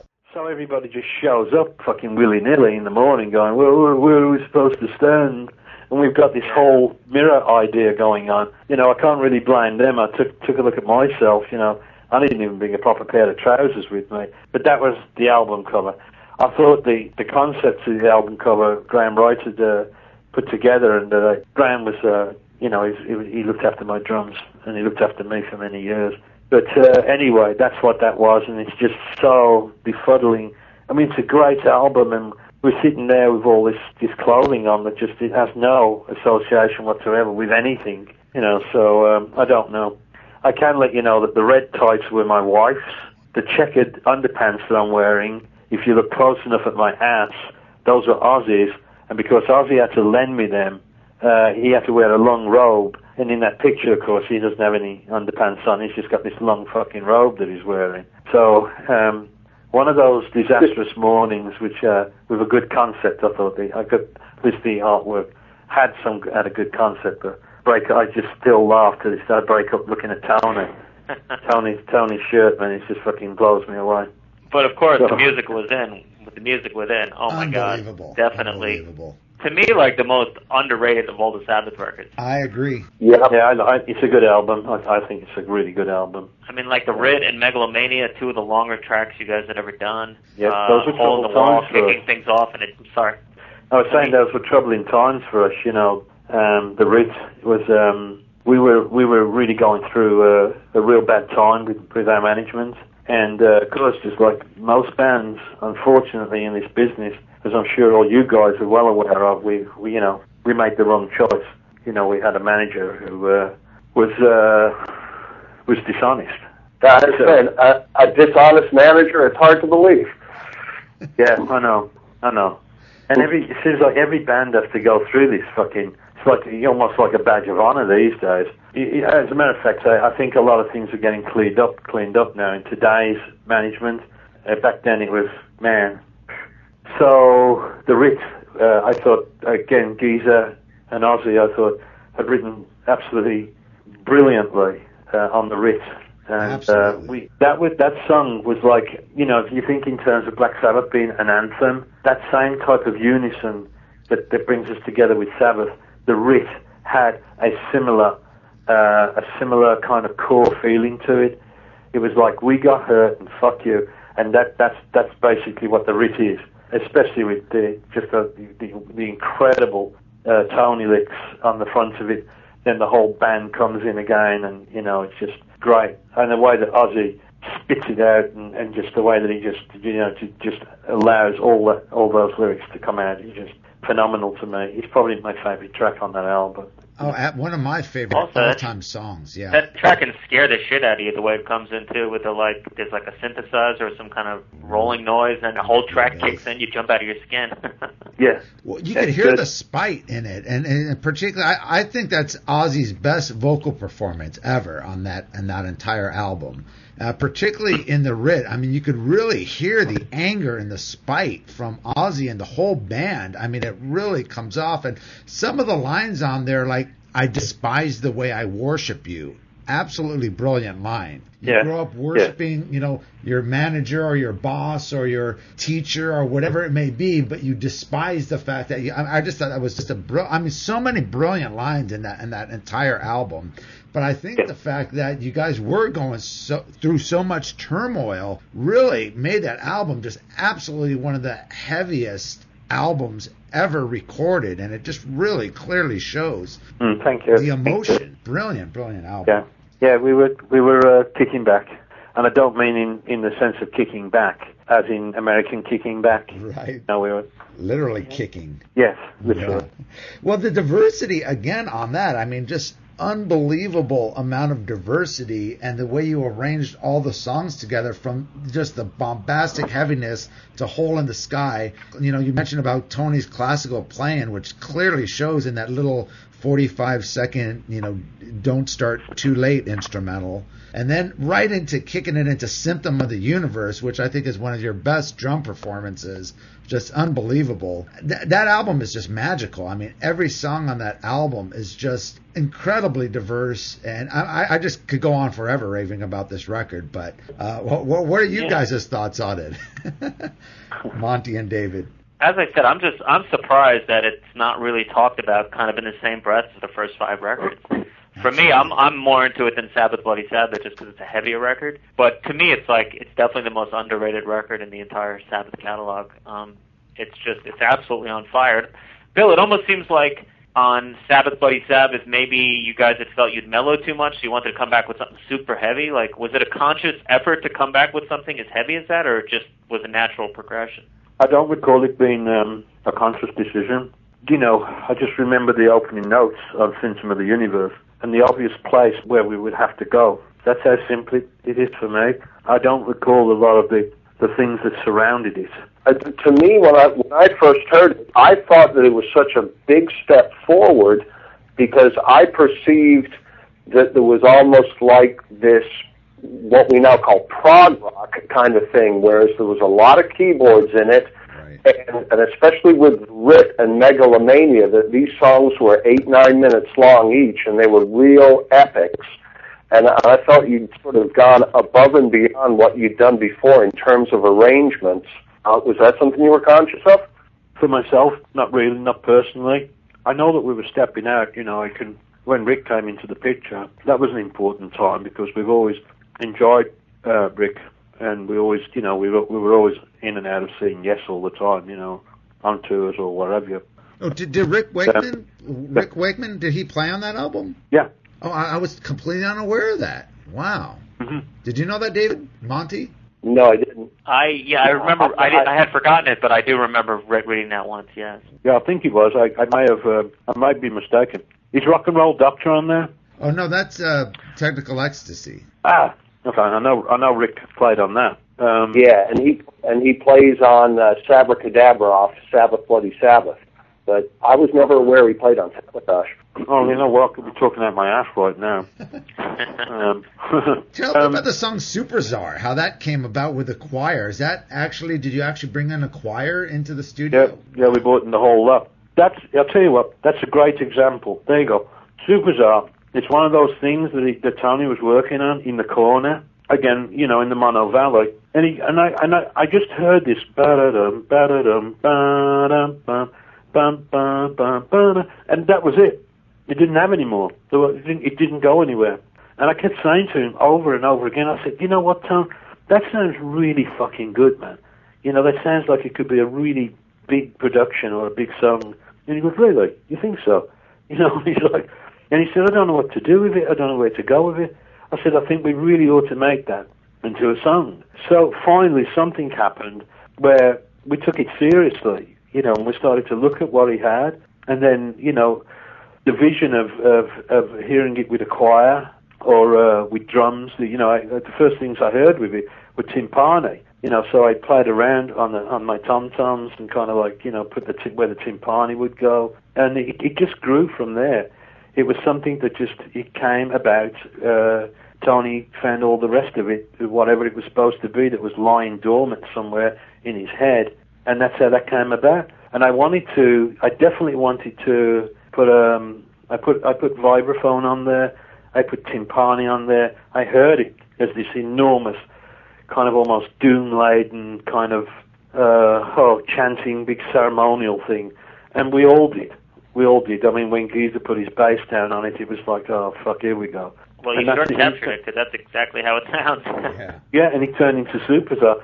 And also, not only did that, but it also turned into our opening song, before we went on stage. Right. And then we played Superstar, and I did all the bells. I put the bells on there, and I just everything, man. It was. I think we started that one. I think we recorded part of that in England, but for some reason, I think we ended up in Belgium on that one, where I think I just finished putting the bells on. I can recall being sick. I got a real bad alcoholic overdose right after putting the bells on that. So, but everything was fine. Oz was with me, so we pulled through. That's what I can remember of that. I'm really searching hard on these tracks right now. A couple of the tracks I know you did live a lot, like I mentioned, Hole in the Sky and Symptom of the Universe, I think, was on Don Kirshner's, and you did the Decade of Black Sabbath. You played those songs.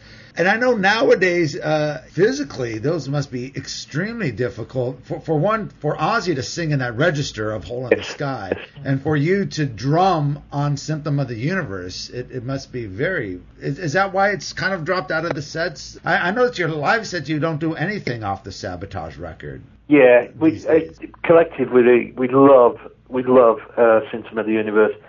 For me, before I go anywhere near a stage, if I know I've got to go on stage 3 months in advance, I train down, or rather I train up. I have to be up to at least walking 10 to 12 miles every other day, and I walk in sand, I walk on cement, and I do multiple amounts of push-ups, and I train really heavily so that when I get to drum ready, what I call drum ready, I would have had to lose off, I usually have to drop about 20 pounds, then I'll drop the other 7 or 8 pounds while I'm on the tour.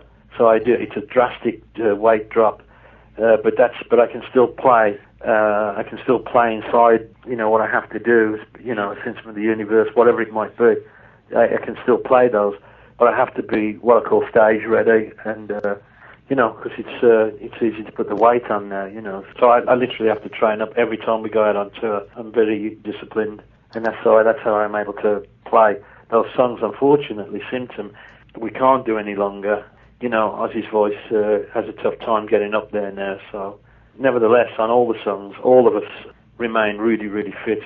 It's more like the YMCA Keep Fit Club rather than a Black Sabbath rehearsal. So everybody really keeps himself in good shape. We have to.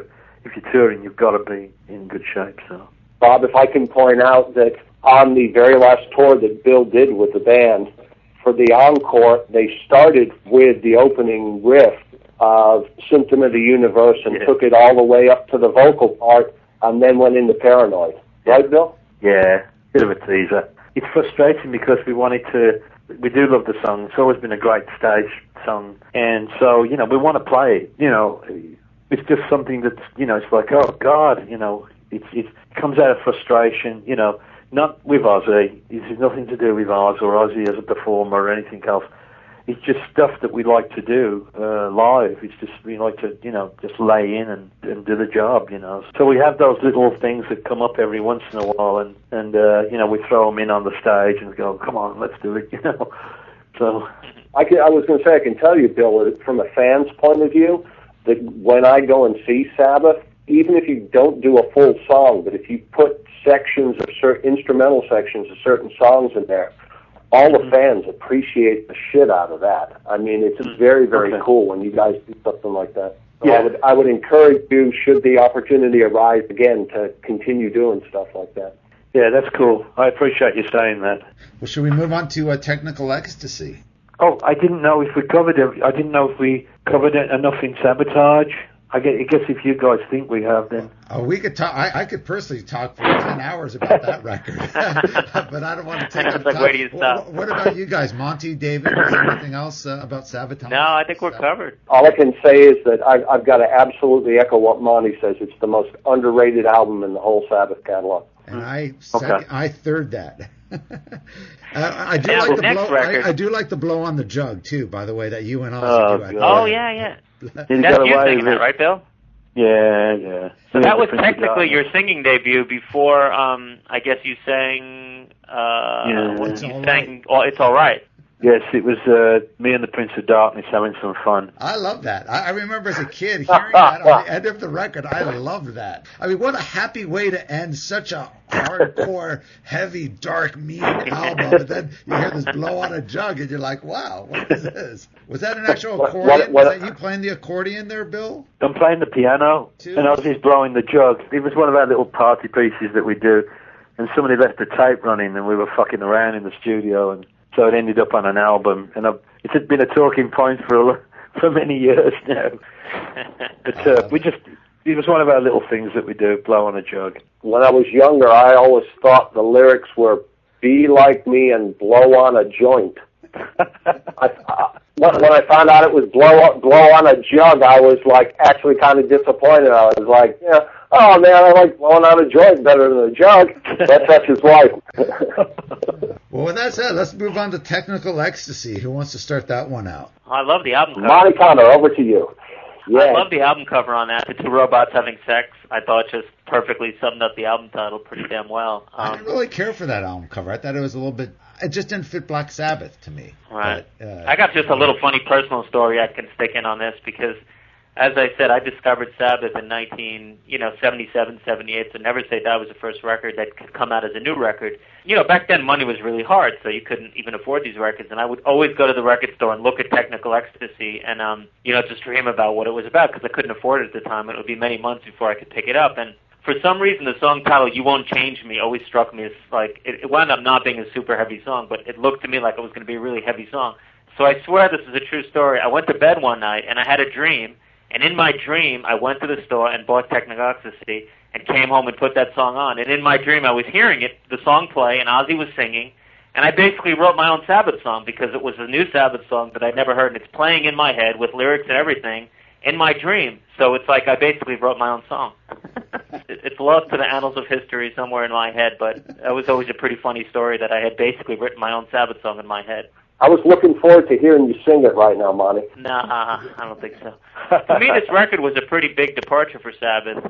Yeah, definitely. You had stuff like Rock and Roll Doctor, which was very, let's say, unheavy metal.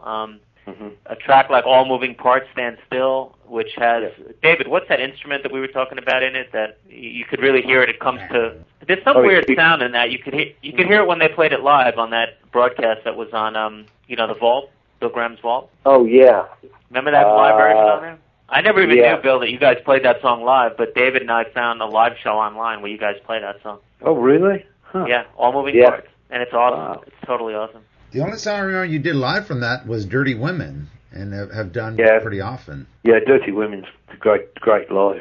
Absolutely. Yeah, that's become like the long-standing live classic from that record that you guys did years later. Yeah, and that's the one where, Tony still gets to perform a little bit of a solo. And of recently, we've just kind of changed it around yet again. A lot of that with Dirty Women, when we do it live now, I've really tried to pick up some of the older blues playing that I saw a lot of the guys play back in the 60s and stuff that I, like to play as well. And so I feel when we play that live, I feel really latched onto Tony. It's like a trip down memory lane for me in the sense of there's parts that we'll come to that will require what we call a press roll. Again, when the dynamic is way up, and then we just bring it all the way back down. And I like to bring it down with under a cushion of a press roll, which is an execution that would be it's jazz again, and it also reminds me of the old blues players in the mid '60s from the clubs that we played at in England. So in that sense, I kind of romance it a little bit, It's also that's one of those when we were talking about being fit on that at the ending of Dirty Women, I'm pushing 26-inch bass drums. That's a lot of air to push, and that's one where I really have to lay in. I'm laying in pretty hard right through the last 4 minutes of the song. I always feel good energy though when we're up there doing that. I like the placement and the pace. But I thought it was a pretty good song. And it's always been a good stage song. Gone down well. Yeah. Definitely an interesting album. Definitely a lot different. I mean, the thing about your albums, particularly from Volume 4 on, each album seemed to have been a drastic change from the following album. And again, I that's how most of the classic bands you talk about, Zeppelin and bands like that, Black Sabbath was every much diverse as a band like Zeppelin were, but you never really got the actual credit for being such a diverse heavy metal band. Tell us how like a song like "It's Alright" came about with you doing the lead vocals. I think that was one where we really didn't have enough material. You know, we were over in Miami, I think, at the time, recording that one. And it was ours that was pushing on that one. Do It's Alright, man. You know, so put it on there. It's a good song. So, you know, I was really reluctant. I actually went through quite a bit of personal pain behind that because I didn't feel like it was right, you know, because, the setup that we have is Ozzy sings, you know, so I felt a bit strange. But at the same time, you know, we were doing different kind of odd things that, we're just like picking things out from the air or picking things that were not necessarily associated with any particular groove. And so It's Alright ended up on there. It was nice to do. I mean, we had a nice session and everything. Tony really brought the song up with his guitar solo, so it made it into a nice cake. You know, I thought we got a pretty good track. It's pretty even. There's even footage of you performing that song. Yeah, I was going to say that was when you first did, I think Sabbath very first did promo videos. That was when promo videos, this was obviously pre-MTV, but, you know, Don Kirshner's and other places were playing, as you call promo videos, lip-sync videos, and you did one for It's Alright and Rock and Roll Doctor, correct, Bill? Yeah, I think so. Yeah. It's Alright pushed to be a single. You know, a lot of drummers then were doing vocals, and the most famous, of course, was Beth with, Peter Criss singing the vocals on the Kiss song, and they, that's one that kind of broke them into the mainstream. Did you feel that song had a chance of breaking Black Sabbath into like the radio market? Oh, not at all. No. We were just writing probably since Volume 4. All of us had been writing separately. We all had our own musical collections of songs, and, you know, there's all kinds of ideas and things like that going on. So It's Alright had been around our family, you know, the band being the family, for quite some time. You know, it was just lying dormant. But it was as simple as I was just saying, you know, put that on there.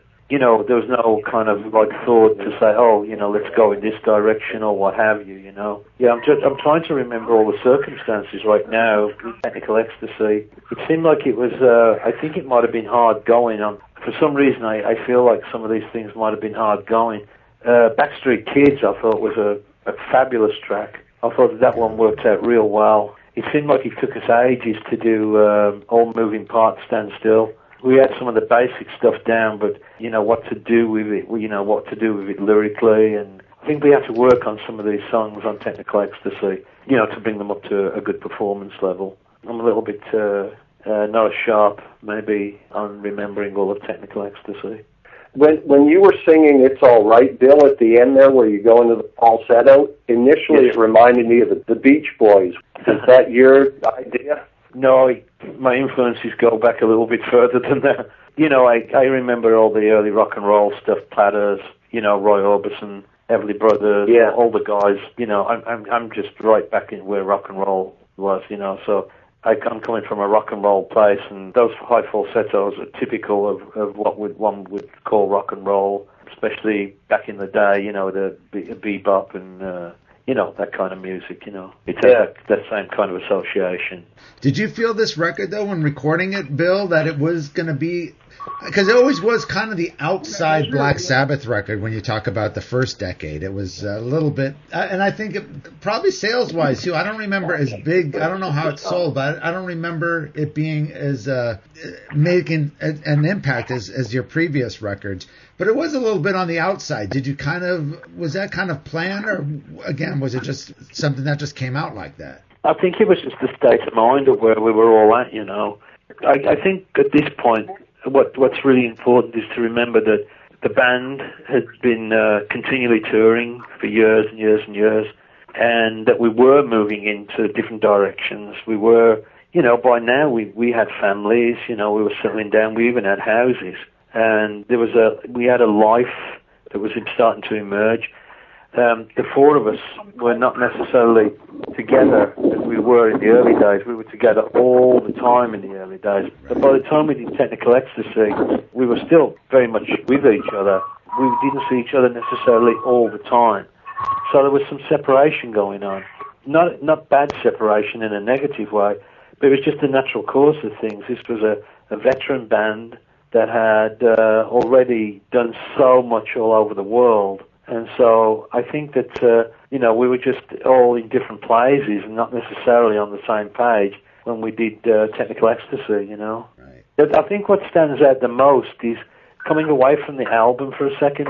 The big showstoppers at that point on stage were Dirty Women, Backstreet Kids. When we played Backstreet Kids, and opened that up, it was just like, man, it completely kicked ass.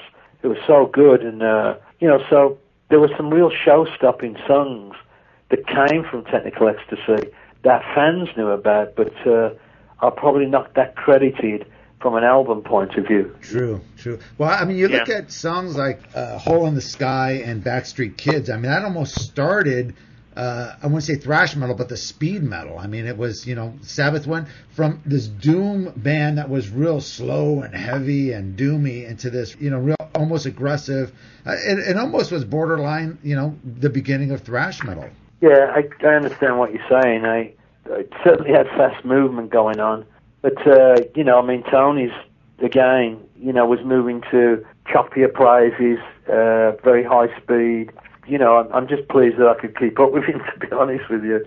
Because that's quite a challenging track from a drummer's point of view. There's a lot of double bass drum work in Backstreet Kids. There's just a lot of, where I have to hit with him. I have to be with his chops and so on and so forth, and still maintain the bass drum work.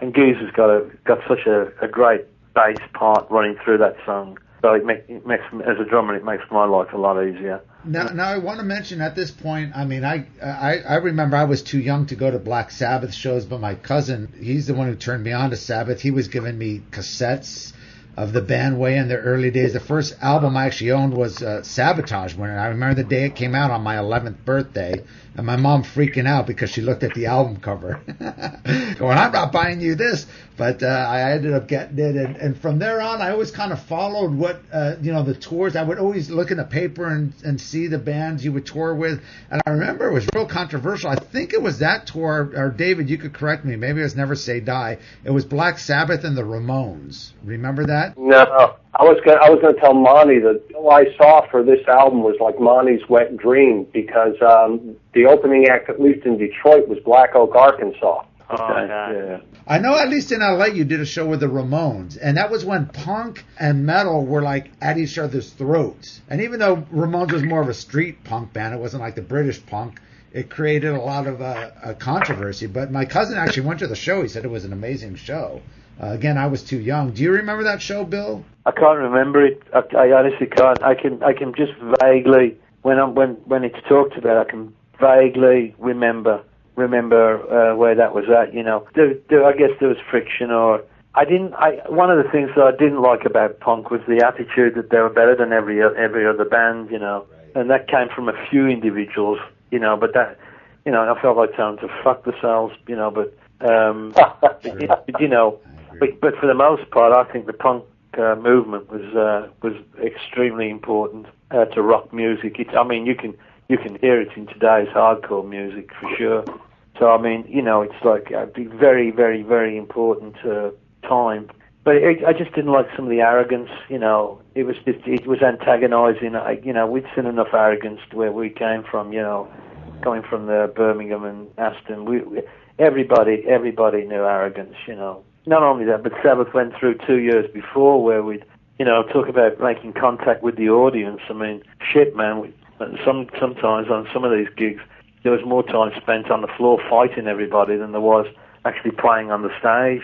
It was a common event in 1968, 1969. Was that in America or in England? Because I know England was everywhere. Really? Everywhere. Was it like bikers everywhere. Or like who did? I know you kind of attracted the counterculture, I guess, kind of hippie crowd, but you also had like a lot of bikers. And was it between them or what was? It was usually with the security. Oh yeah. No, it's usually with the security or some of the kids. If somebody was beating up on somebody, then Ozzy would jump off the stage and beat the crap out of him. Or Tony would jump off the stage. I used to throw my drums at people. There's a lot of stuff. Just crazy.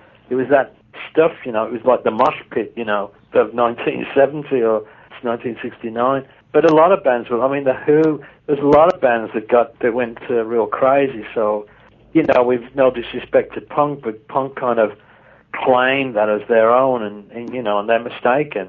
I just wish they'd give a little credit to the bands that were doing it before they were doing it, you know. But I think that a lot of the punk bands had some real taste and were great players and said some really important stuff. So, but I think punk is so important to today's music, and that's where I really validate punk music. Yeah, well, I agree with you there, Bill, with what you said about how a lot of people don't realize some of those early metal shows, and I think a lot of it, because a lot of it wasn't really filmed then. I mean, you didn't have the MTV and whatever, and David could probably know, because I'm sure David was probably in the middle of those. David probably had a few drumsticks thrown at him, right, David? No. I was kicking back with a joint somewhere over on the side of the auditorium, just enjoying everything. Hells Angels had their favourite songs, you know, but, you know, I mean, that's what it was like. That was the climate anyway, you know. They were with the Stones. They were with most of the big bands that came through, you know. So there's all kinds of people, and, most of them were just banging heads.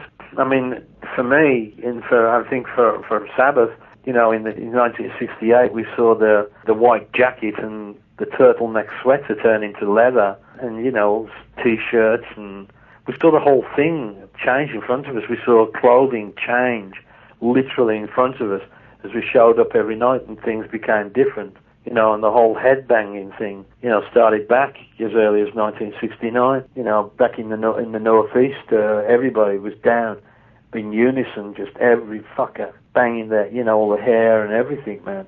And it was great. It's so fantastic to play to music where everybody's just, you know, just bobbing their heads, just like the whole thing's rocking, you know. It goes back a long way. Well, definitely. You see a lot of the early footage from England and even in Germany and France. Like I said, the 1970 France show, when they scoped the audience, it's like crazy. I mean, you never see like the American audience. I'm sure a lot of people were drugged out and whatnot, but just insane to see like some of the stuff happening in Germany and France and England. It seemed like it was much different than perhaps it was here in the States. It was more riotous sometimes. Like early days in Germany would be less predictable. There's some in Europe.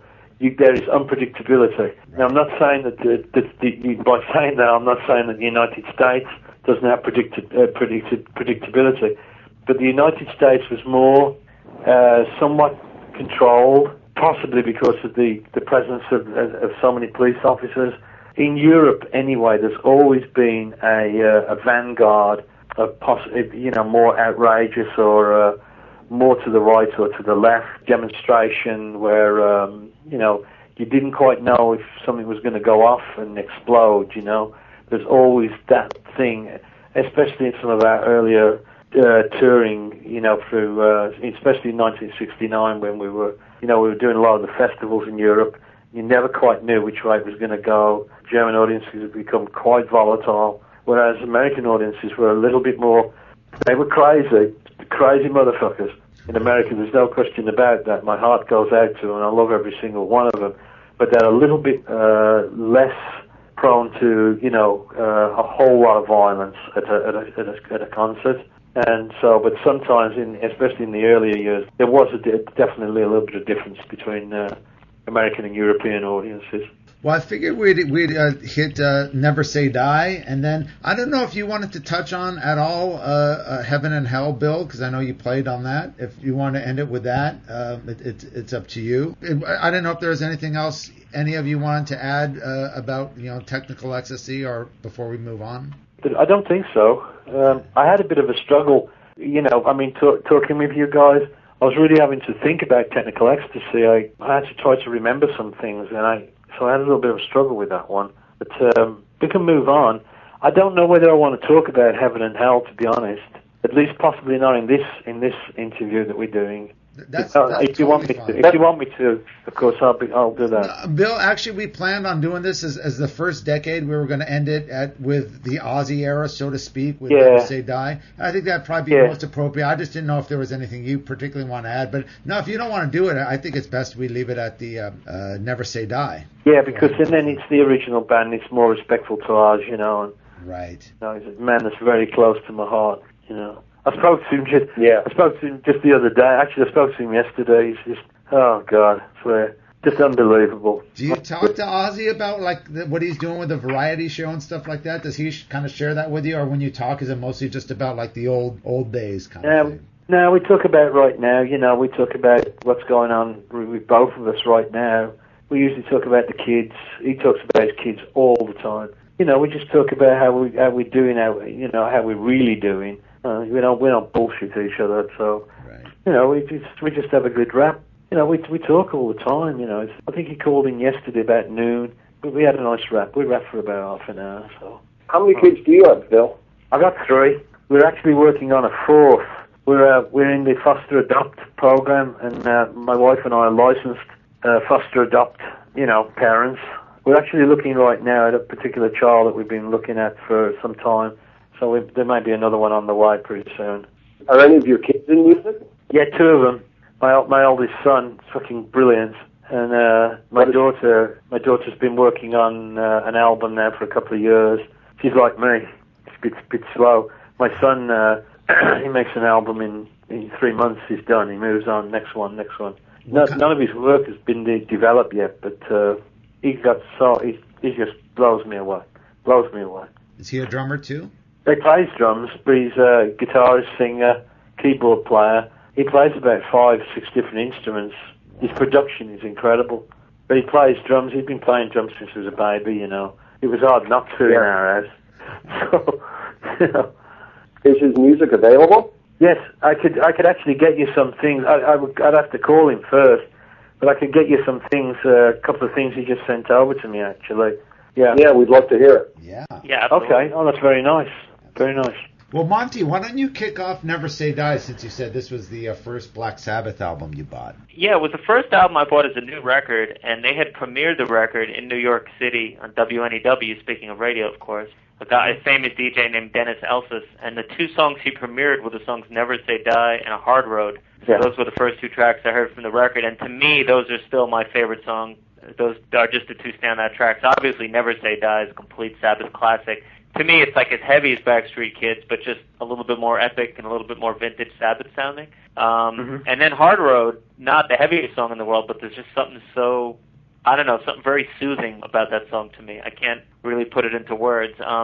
I've come to also really appreciate Junior's Eyes over the years. Oh, yeah. Johnny Blade was a track I liked a lot at the beginning just because it was so heavy. It was like the heaviest track on the record after Never Say Die, although that's not a track I really go back to much these days. I'm more about like Junior's Eyes, A Hard Road. And of course, Bill, Swinging the Chain was one I always liked. I just thought, it was a heavy-ass track, and it was the only heavy song you really sang in Sabbath. Yeah. But I've read a lot of stories about the making of this record, Bill, and it seems like Ozzy was kind of like half there and wasn't showing up and was like kind of had one foot out the door already. So it seemed like, from what I've read, a lot of this stuff was kind of literally written that morning. You'd go rehearse it in the morning in the studio and cut it at night. And, some of the songs wound up being instrumentals and songs that you sang on simply because Ozzy wasn't around. Yeah, this was a difficult time for us, When we were, especially, when we did Junior's Eyes, that song was like really, really, really important to him. It took a while to put that together. We actually, coming back to Field Farm, we went back to Field Farm where my wife and I originally lived, and we did most of the mapping out and the rehearsing of Junior's Eyes at Field Farm. We had all the grooves and everything, and I thought it was really, really good what we were doing. And it just seemed to fit the day. It worked for wherever we were all at, And but he was having an incredibly difficult time. He had a major loss in his family and was trying to recover from that. So yeah, there were a few things that went topsy-turvy for a while. I think that's what Never Say Die is one of those albums again where everybody, including Ozzy, we all overcame. It's like how can I explain it? It's like the gig. People say to me, well, what was the best gig that you ever did? And I said, the one gig where we were in the middle of nowhere. We hadn't seen our home for 6 months or 9 months. We'd had no food for 2 or 3 days. We were all sick with the flu. And then somebody said, you're on in 10 minutes. And we would get up, literally so sick and so ill, get up on stage and play our asses off and come back and then collapse on the same couches that we've been lying on prior to going onto the stage. And it's that kind of effort, it's that kind of performance that this band has. It has that. Well, that's how I would equivalize with Never Say Die. I think it was one where it's like, okay, we need to overcome whatever's going on. We need to move forward and make this album work. So there was everybody jumped in, everybody brought ideas to the table. Everything was like so busy on this album. Just prior to this, I don't know whether you're comfortable talking about this, Bill, but just prior to this, I mean, it's well known that Ozzy had left the band, and you briefly brought Dave Walker, who was in Savoy Brown, in to sing. You actually started to move forward on that, right? Yes, we did. We asked Davey to come in. We'd seen Dave on the road over the years with Savoy Brown, and we knew Dave from way back as well with I've forgotten the name of Dave's original band. He was with his brother, the Red Caps. And the Red Caps in Birmingham were like a really, really cool band in the 1960s. So Dave had a total blues bass voice, really nice guy, great singer. So it was natural to think, okay, well, what are we going to do, And nobody wanted to really have the choice. I mean, even Dave, he knew it was an uncomfortable situation.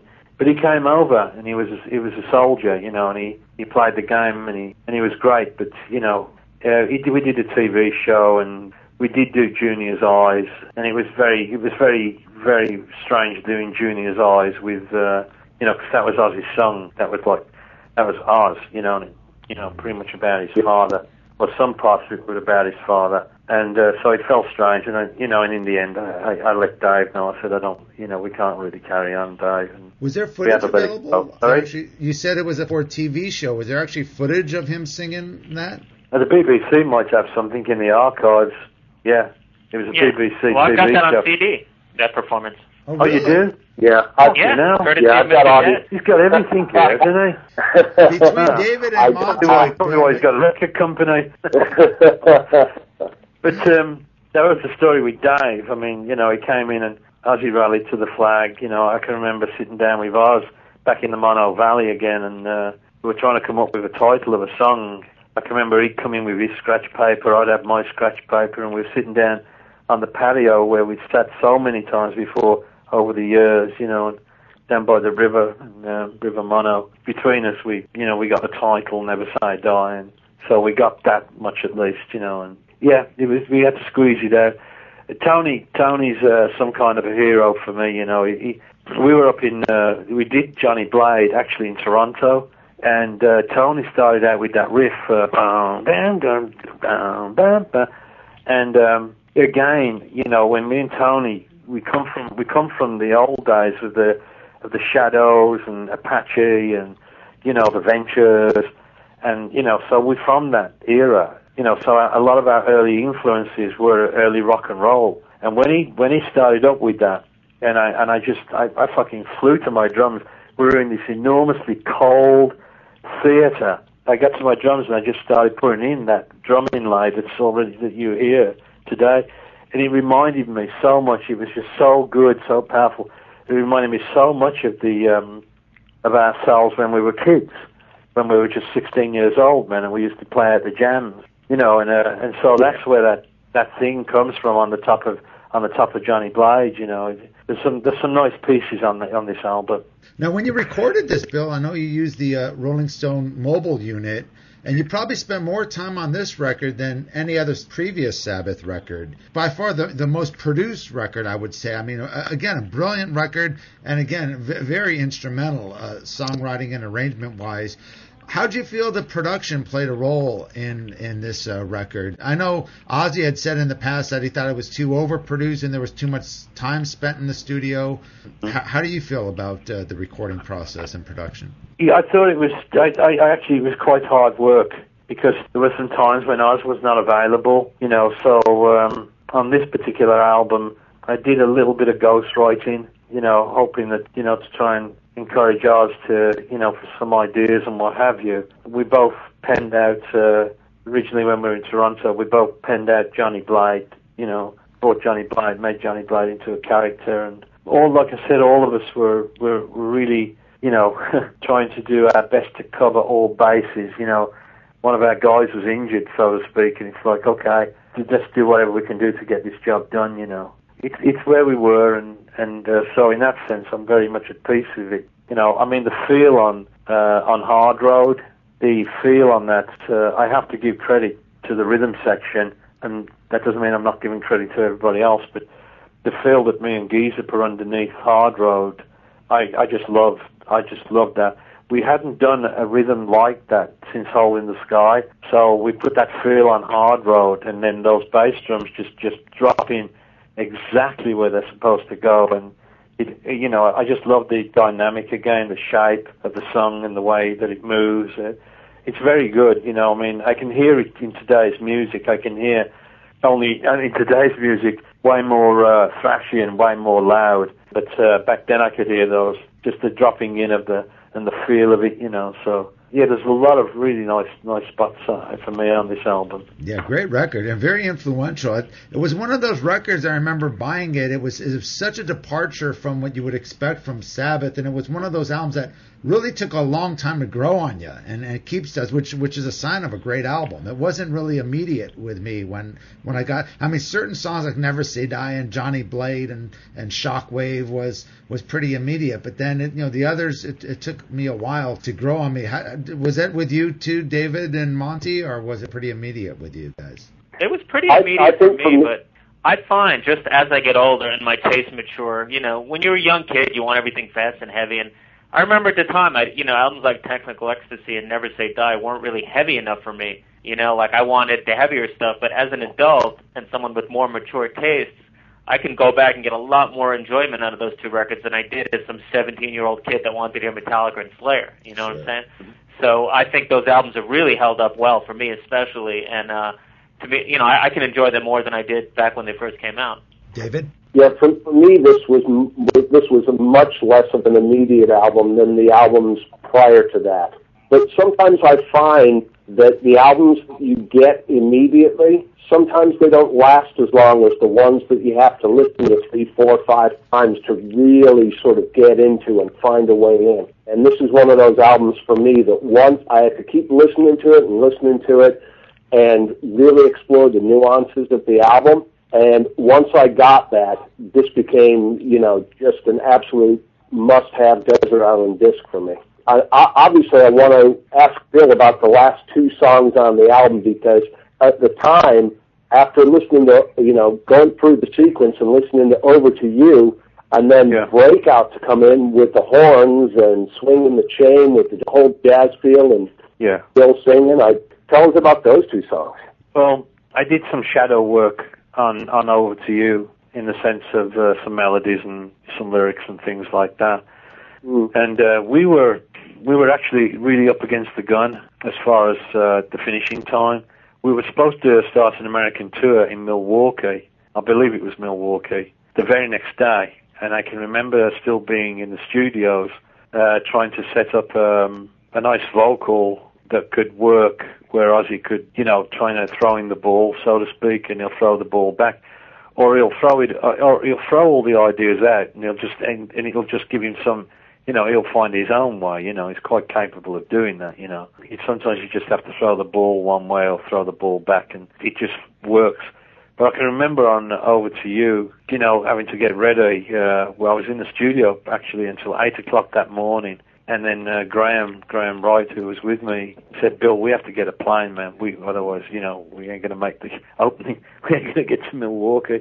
So that was tight, just jumping on an aircraft, flying to America, and then having to be ready to go onto the stage. But that's how tight that was. I think that with the beginning of Swinging the Chain, I like what we'd done. In hindsight, I consider it's completely off the wall. It's something that definitely is not part of what we would call metal or heavy metal. Or I just liked it, but I think I'd lost the core of where we all were. If you like. But I know I was really big on that. I was really big on that brass section. And we all, settled down to it. I think when Ozzy first heard it, I think he said he fucking sucked or something like that. God bless him. It is such a heavy song, though. I mean, it's got that jazzy feel, but you listen to it now, it's heavy in a whole different way. But I mean, the guitar, very heavy, and your vocals sound so heavy and dark. I used to love that track as a kid because that was one of the heavier tracks on the record to me, and I love the whole end part where it goes into that heavy riff, and you're doing that like chanty vocal with it. I love that. Yeah, on that one, I really didn't want to do that song again. Kind of like It's All Right. We needed to finish this album. Tony had some nice chops, and it was a shame to see those just go by the wayside, kind of like, this is good stuff, but it's like, we're not doing anything with it. So, that's how the song came about. We literally wrote it, I think, down in Monmouth Studios. And I like the fact that we put the big band on it. I forget the name of the arranger who did that. But we all of us had the idea. We made sure that it's like, this is what we want in the band. We want it to be fucking heavy. We want it to be very heavy. That was Will Malone, right?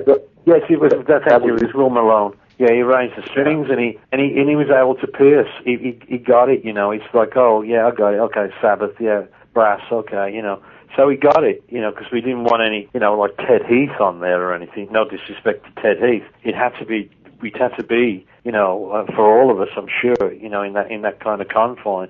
Tony had already written out, an incredible blackboard arrangement already. So, it's just like putting that fucking orchestra on the top. So I think everybody did great with that. I think it's a great piece of work. In hindsight, maybe it ought not to have been on that album, but I think we were just doing the best we could at that point. We were coming to our end. Who was John Elstar that played the harmonica on that track? Was he a friend of yours?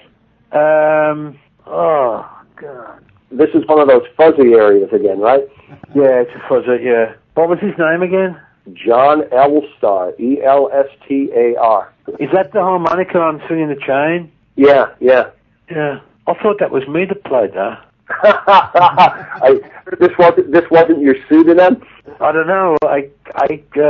Oh shit! I don't. You know what? I don't know. I guess I play harmonica badly most of the time. That's probably why we probably got a harmonica player in there.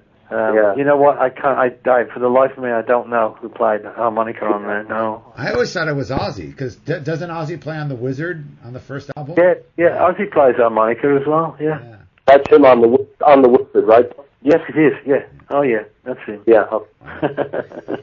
Just to close, I think Swinging the Chain is the perfect closing for an album like Never Say Die. That's just so unique and different. And then to have that song just close it in just an unexpected way, I think that's what adds to the brilliance of that album and to Black Sabbath in general. Well, thank you. Yeah. Thank you.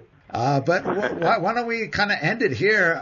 Let's just end with, if you guys want to add anything before we do end it. I was wondering that you guys might have wanted to talk about heavy metal music in general, or do you want to leave that for another time, another place, or... I am, Bill. I'm very fascinated by the fact that you're so completely up to date, like a 16-year-old teenager on this stuff. I think it's just amazing. I think it's awesome. Yeah, I mean, you can probably recite more Dimmu Borgir album titles than I can.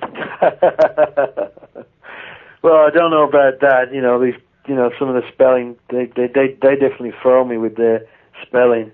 I think that the transition from just from Metallica and Oz, in the 1980s, and then so many other bands that started to show up. I'm just so high on the fact that we have just so many good bands now that are just playing absolutely outstanding music. For me, it's like a new lease on life, and just when I think it was you that said earlier, Monty, about you wanted to hear something loud, when you were 17, and I too have those imperious urges. One of the songs that just blew me away a couple of months ago when it first came out was Opeth's Heir Apparent, and right. I don't know if you guys have heard that track, but the way it comes in is just like fucking unbelievable. It sounds like the end of the earth coming in, and that's what I like. I miss that. I miss that with Tony and with Geezer. I miss it a lot. It's it's like, oh God, and I really miss playing with the guys too. But not saying that we won't play again, but right now I do miss them when we're not playing together. But just things like that, or Celtic Frost, or when I hear the depth that these guys go into, it just blows me away. So I think that the metal music of today is so fucking healthy, and it's so diverse. I mean, it's just going everywhere now, and I'm just blown away. Do you listen on CD, or are you into downloading? What are you? I listen on CD, and I don't download for personal reasons, but everything I just go out and I buy the CDs just like a fan would. And I just ask around, and I talk to other people, and, hey, Bill, did you check out so-and-so, or have you heard this? So word of mouth, and I get it, I know that I'm really privileged, because I get to see all the bands when they're on stage, but I get to go on stage with them and watch them, That's something that's really incredible for me. I was going to ask you, Bill, I know last time we had met, you were in the studio doing your solo stuff with Straws, and you were in there producing, and you obviously have a lot of knowledge about the recording studio, about recording. Have you ever considered producing any new bands, or getting involved with some of the new bands, either songwriting-wise or production-wise? I've thought about it, and I've done a little bit. I've dabbled a little bit with that. I'm working on a hardcore album of my own right now. As a matter of fact, this very morning I was going through some of the plans on it. There's a couple of people that you guys know that I'm hoping will come and guest.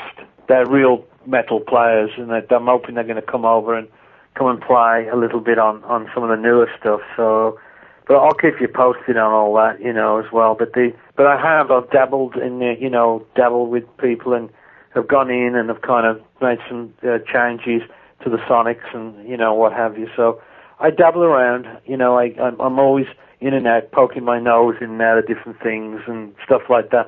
But I haven't come to terms with actually producing a metal band. I'm still trying to get my own feathers and my own, my own self in order. I think if I can have good metal performances that I've done, then I think I can, at that point I can maybe, move on and see what I can do with other bands.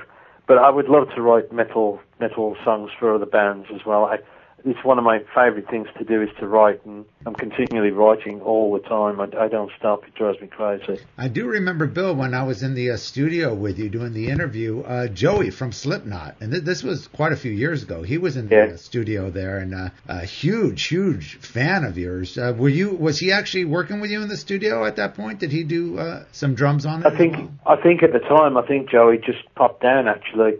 Talking about being fans, I'm a huge fan of him, I can't believe what that guy does. No, Joey's just, in fact, most of the guys in Slipknot, we're just really good friends, and I just love what they play, and I'm a major fan of Slipknot, major.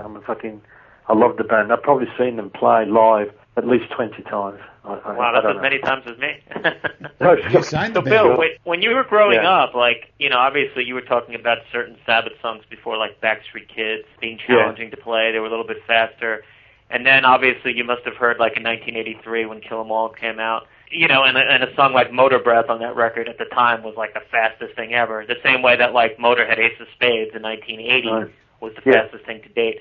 Could you have ever, in a million years, imagined the speeds in like stuff like Slipknot? Like, could you have ever seen that coming, that it would get to that level? And can it go further than that at this point without being a drum machine? I think it can definitely go further because these guys are developing it. I have every confidence in the new drummers, the way that they're emerging. And yes, I can't see why it can't go through the ceiling. It's already through the roof anyway. Right. But I think I saw a little bit of it because there was some of that stuff I was touching on myself, and a lot of my grooves, like for instance when we did my first solo album, had a lot of real fast-paced bass drum work on it. There was one that we did, the Mobile Shooting Gallery, and that one's just got 30-second note bass drums, and we did that back in '89, I think. So you can see the movement coming along. However, in the last 8 or 9 years, I've been completely blown away, totally blown away by what they're doing, especially rhythm sections, what the bass is doing, what the drums are doing, and how they've it's just like, oh my God, So no, to me it was a huge surprise.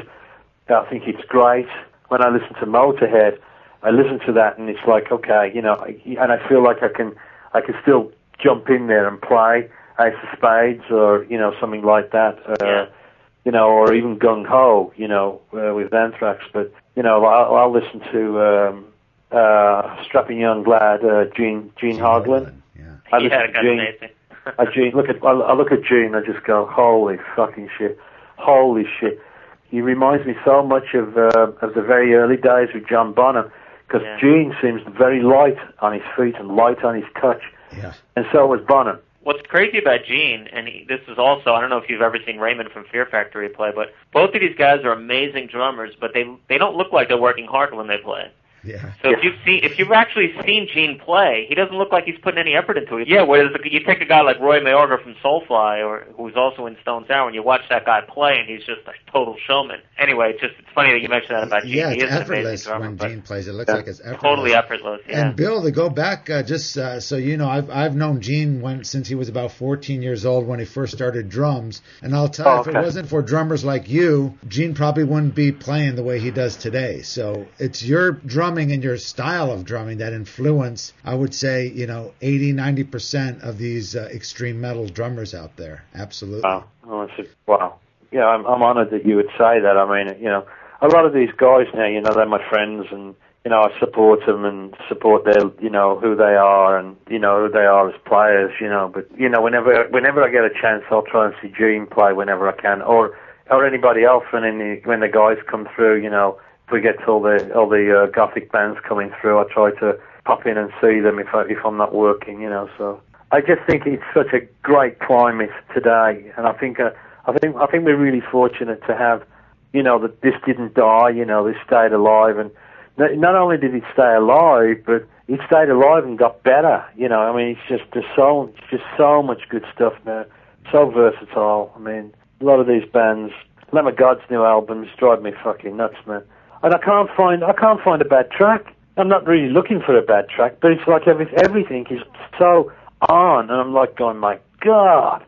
Yeah. Have you heard the new Mastodon record? Yeah, I just got it. We played it on the last radio show. Yeah. Yeah, pretty cool stuff, right? Definitely. Oh, it's fucking magnificent. I think we played 3 tracks already on the radio show last month. Mastodon. Can you hear your radio show on the internet? I think so, because my wife checks in. Yeah, I'd love to be able to hear that. So maybe we can ask Lisa for some information about how to hear it. And that Mastodon drummer, he's all full of jazz. He reminds me of Mitch in the old days. Mitch Mitchell. Well, you know, Bill and Monty, if you want, we should maybe do, if you're up for it, Bill, we could do some future podcasts where you guys just talk about new bands, because you know a lot more than I do. And maybe you and... Anytime you're up for it, I'd love to do that, Bill. That would be great. Yeah, I would definitely want to be on that. I would be honored to be a part of that. But before we end, though, I just want to end with saying, now you keep talking, when talking about Black Sabbath, like it is still current. Do you find yourself getting back together with Tony Geezer and Ozzy and recording some new material anytime in the near future? I think if the climate's right and everybody feels comfortable, I would love to be part of an album or continuing to tour. Yeah, they're very current in me. I never talk to them in past tense. They're because they're here and now. I mean, I know that Tony and Terry right now running around with Ronnie, you know, and Vinny, but you know, life still carries on, you know. So I do miss playing with Tony, and I miss playing with Terry, you know, and obviously I miss playing with Oz. Period. So you know, I would love to always be able to do something with them, you know. So yeah, it continues on for me. I have a tremendous amount of hope there. All right. Well, David, are you still there, David? I am still here. I am still here. Well, I wasn't going to comment about all the newer stuff since you guys are much more hip to this than me. And like Clint Eastwood said in Dirty Harry, a man's got to know his limitations. I think I'd let you guys go off on that stuff. But yeah, I'm still here. And Bill, all I can tell you is that we would love to hear you play again in that context. Nothing would please us more. Great. Yeah, me too. You know, I mean, I'm obviously very passionate towards them all, and you know, and I still love playing. Yeah. Thanks, guys.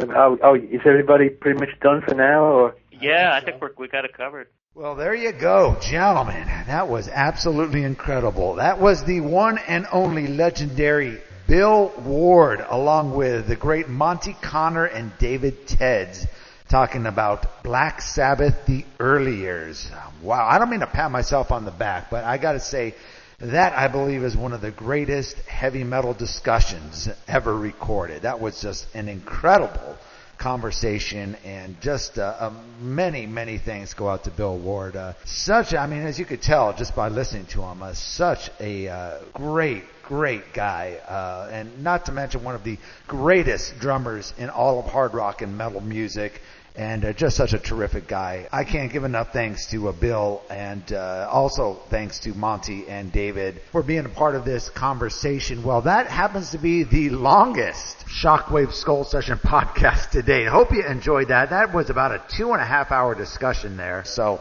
I'm going to go ahead and cut it off here. I want to thank you guys all for the support, and thanks for listening. And please spread the word, man. Spread the word on the podcast.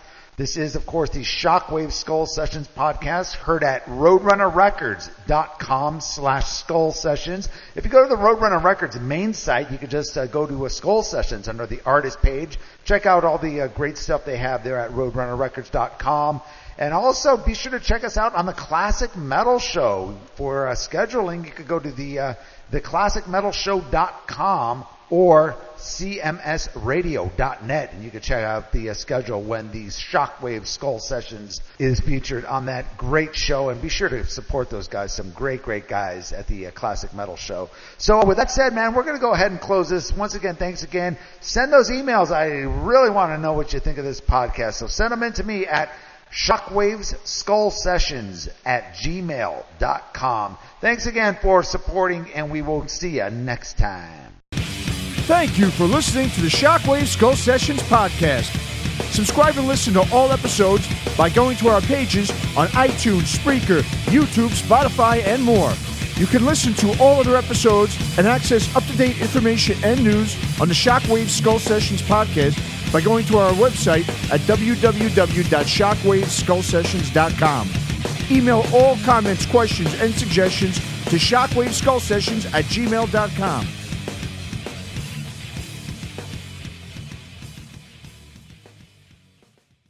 New to Medicare? Go to myhealthpolicy.com. With myhealthpolicy.com, you can compare plans from some of the nation's top insurers. Start now to find a plan and apply online. myhealthpolicy.com makes it easy to find a Medicare Advantage plan in your area, including plans for $0 a month in plan premiums, low out-of-pocket costs, and expansive provider networks. My decision, my Medicare. myhealthpolicy.com. Hey, this is Jill from the Container Store. Oh. Is there something wrong? I just thought a virtual designer would be a cool robot. I could do a robot voice if that helps. Maybe? Hi, I am Jill. Let's design. Nope, absolutely not. Regular voice, thank you. Yeah, I'm not good at impressions. Enjoy free virtual in-home closet design and up to 25% off closet systems with the Container Store's custom closet sale. The Container Store, where space comes from.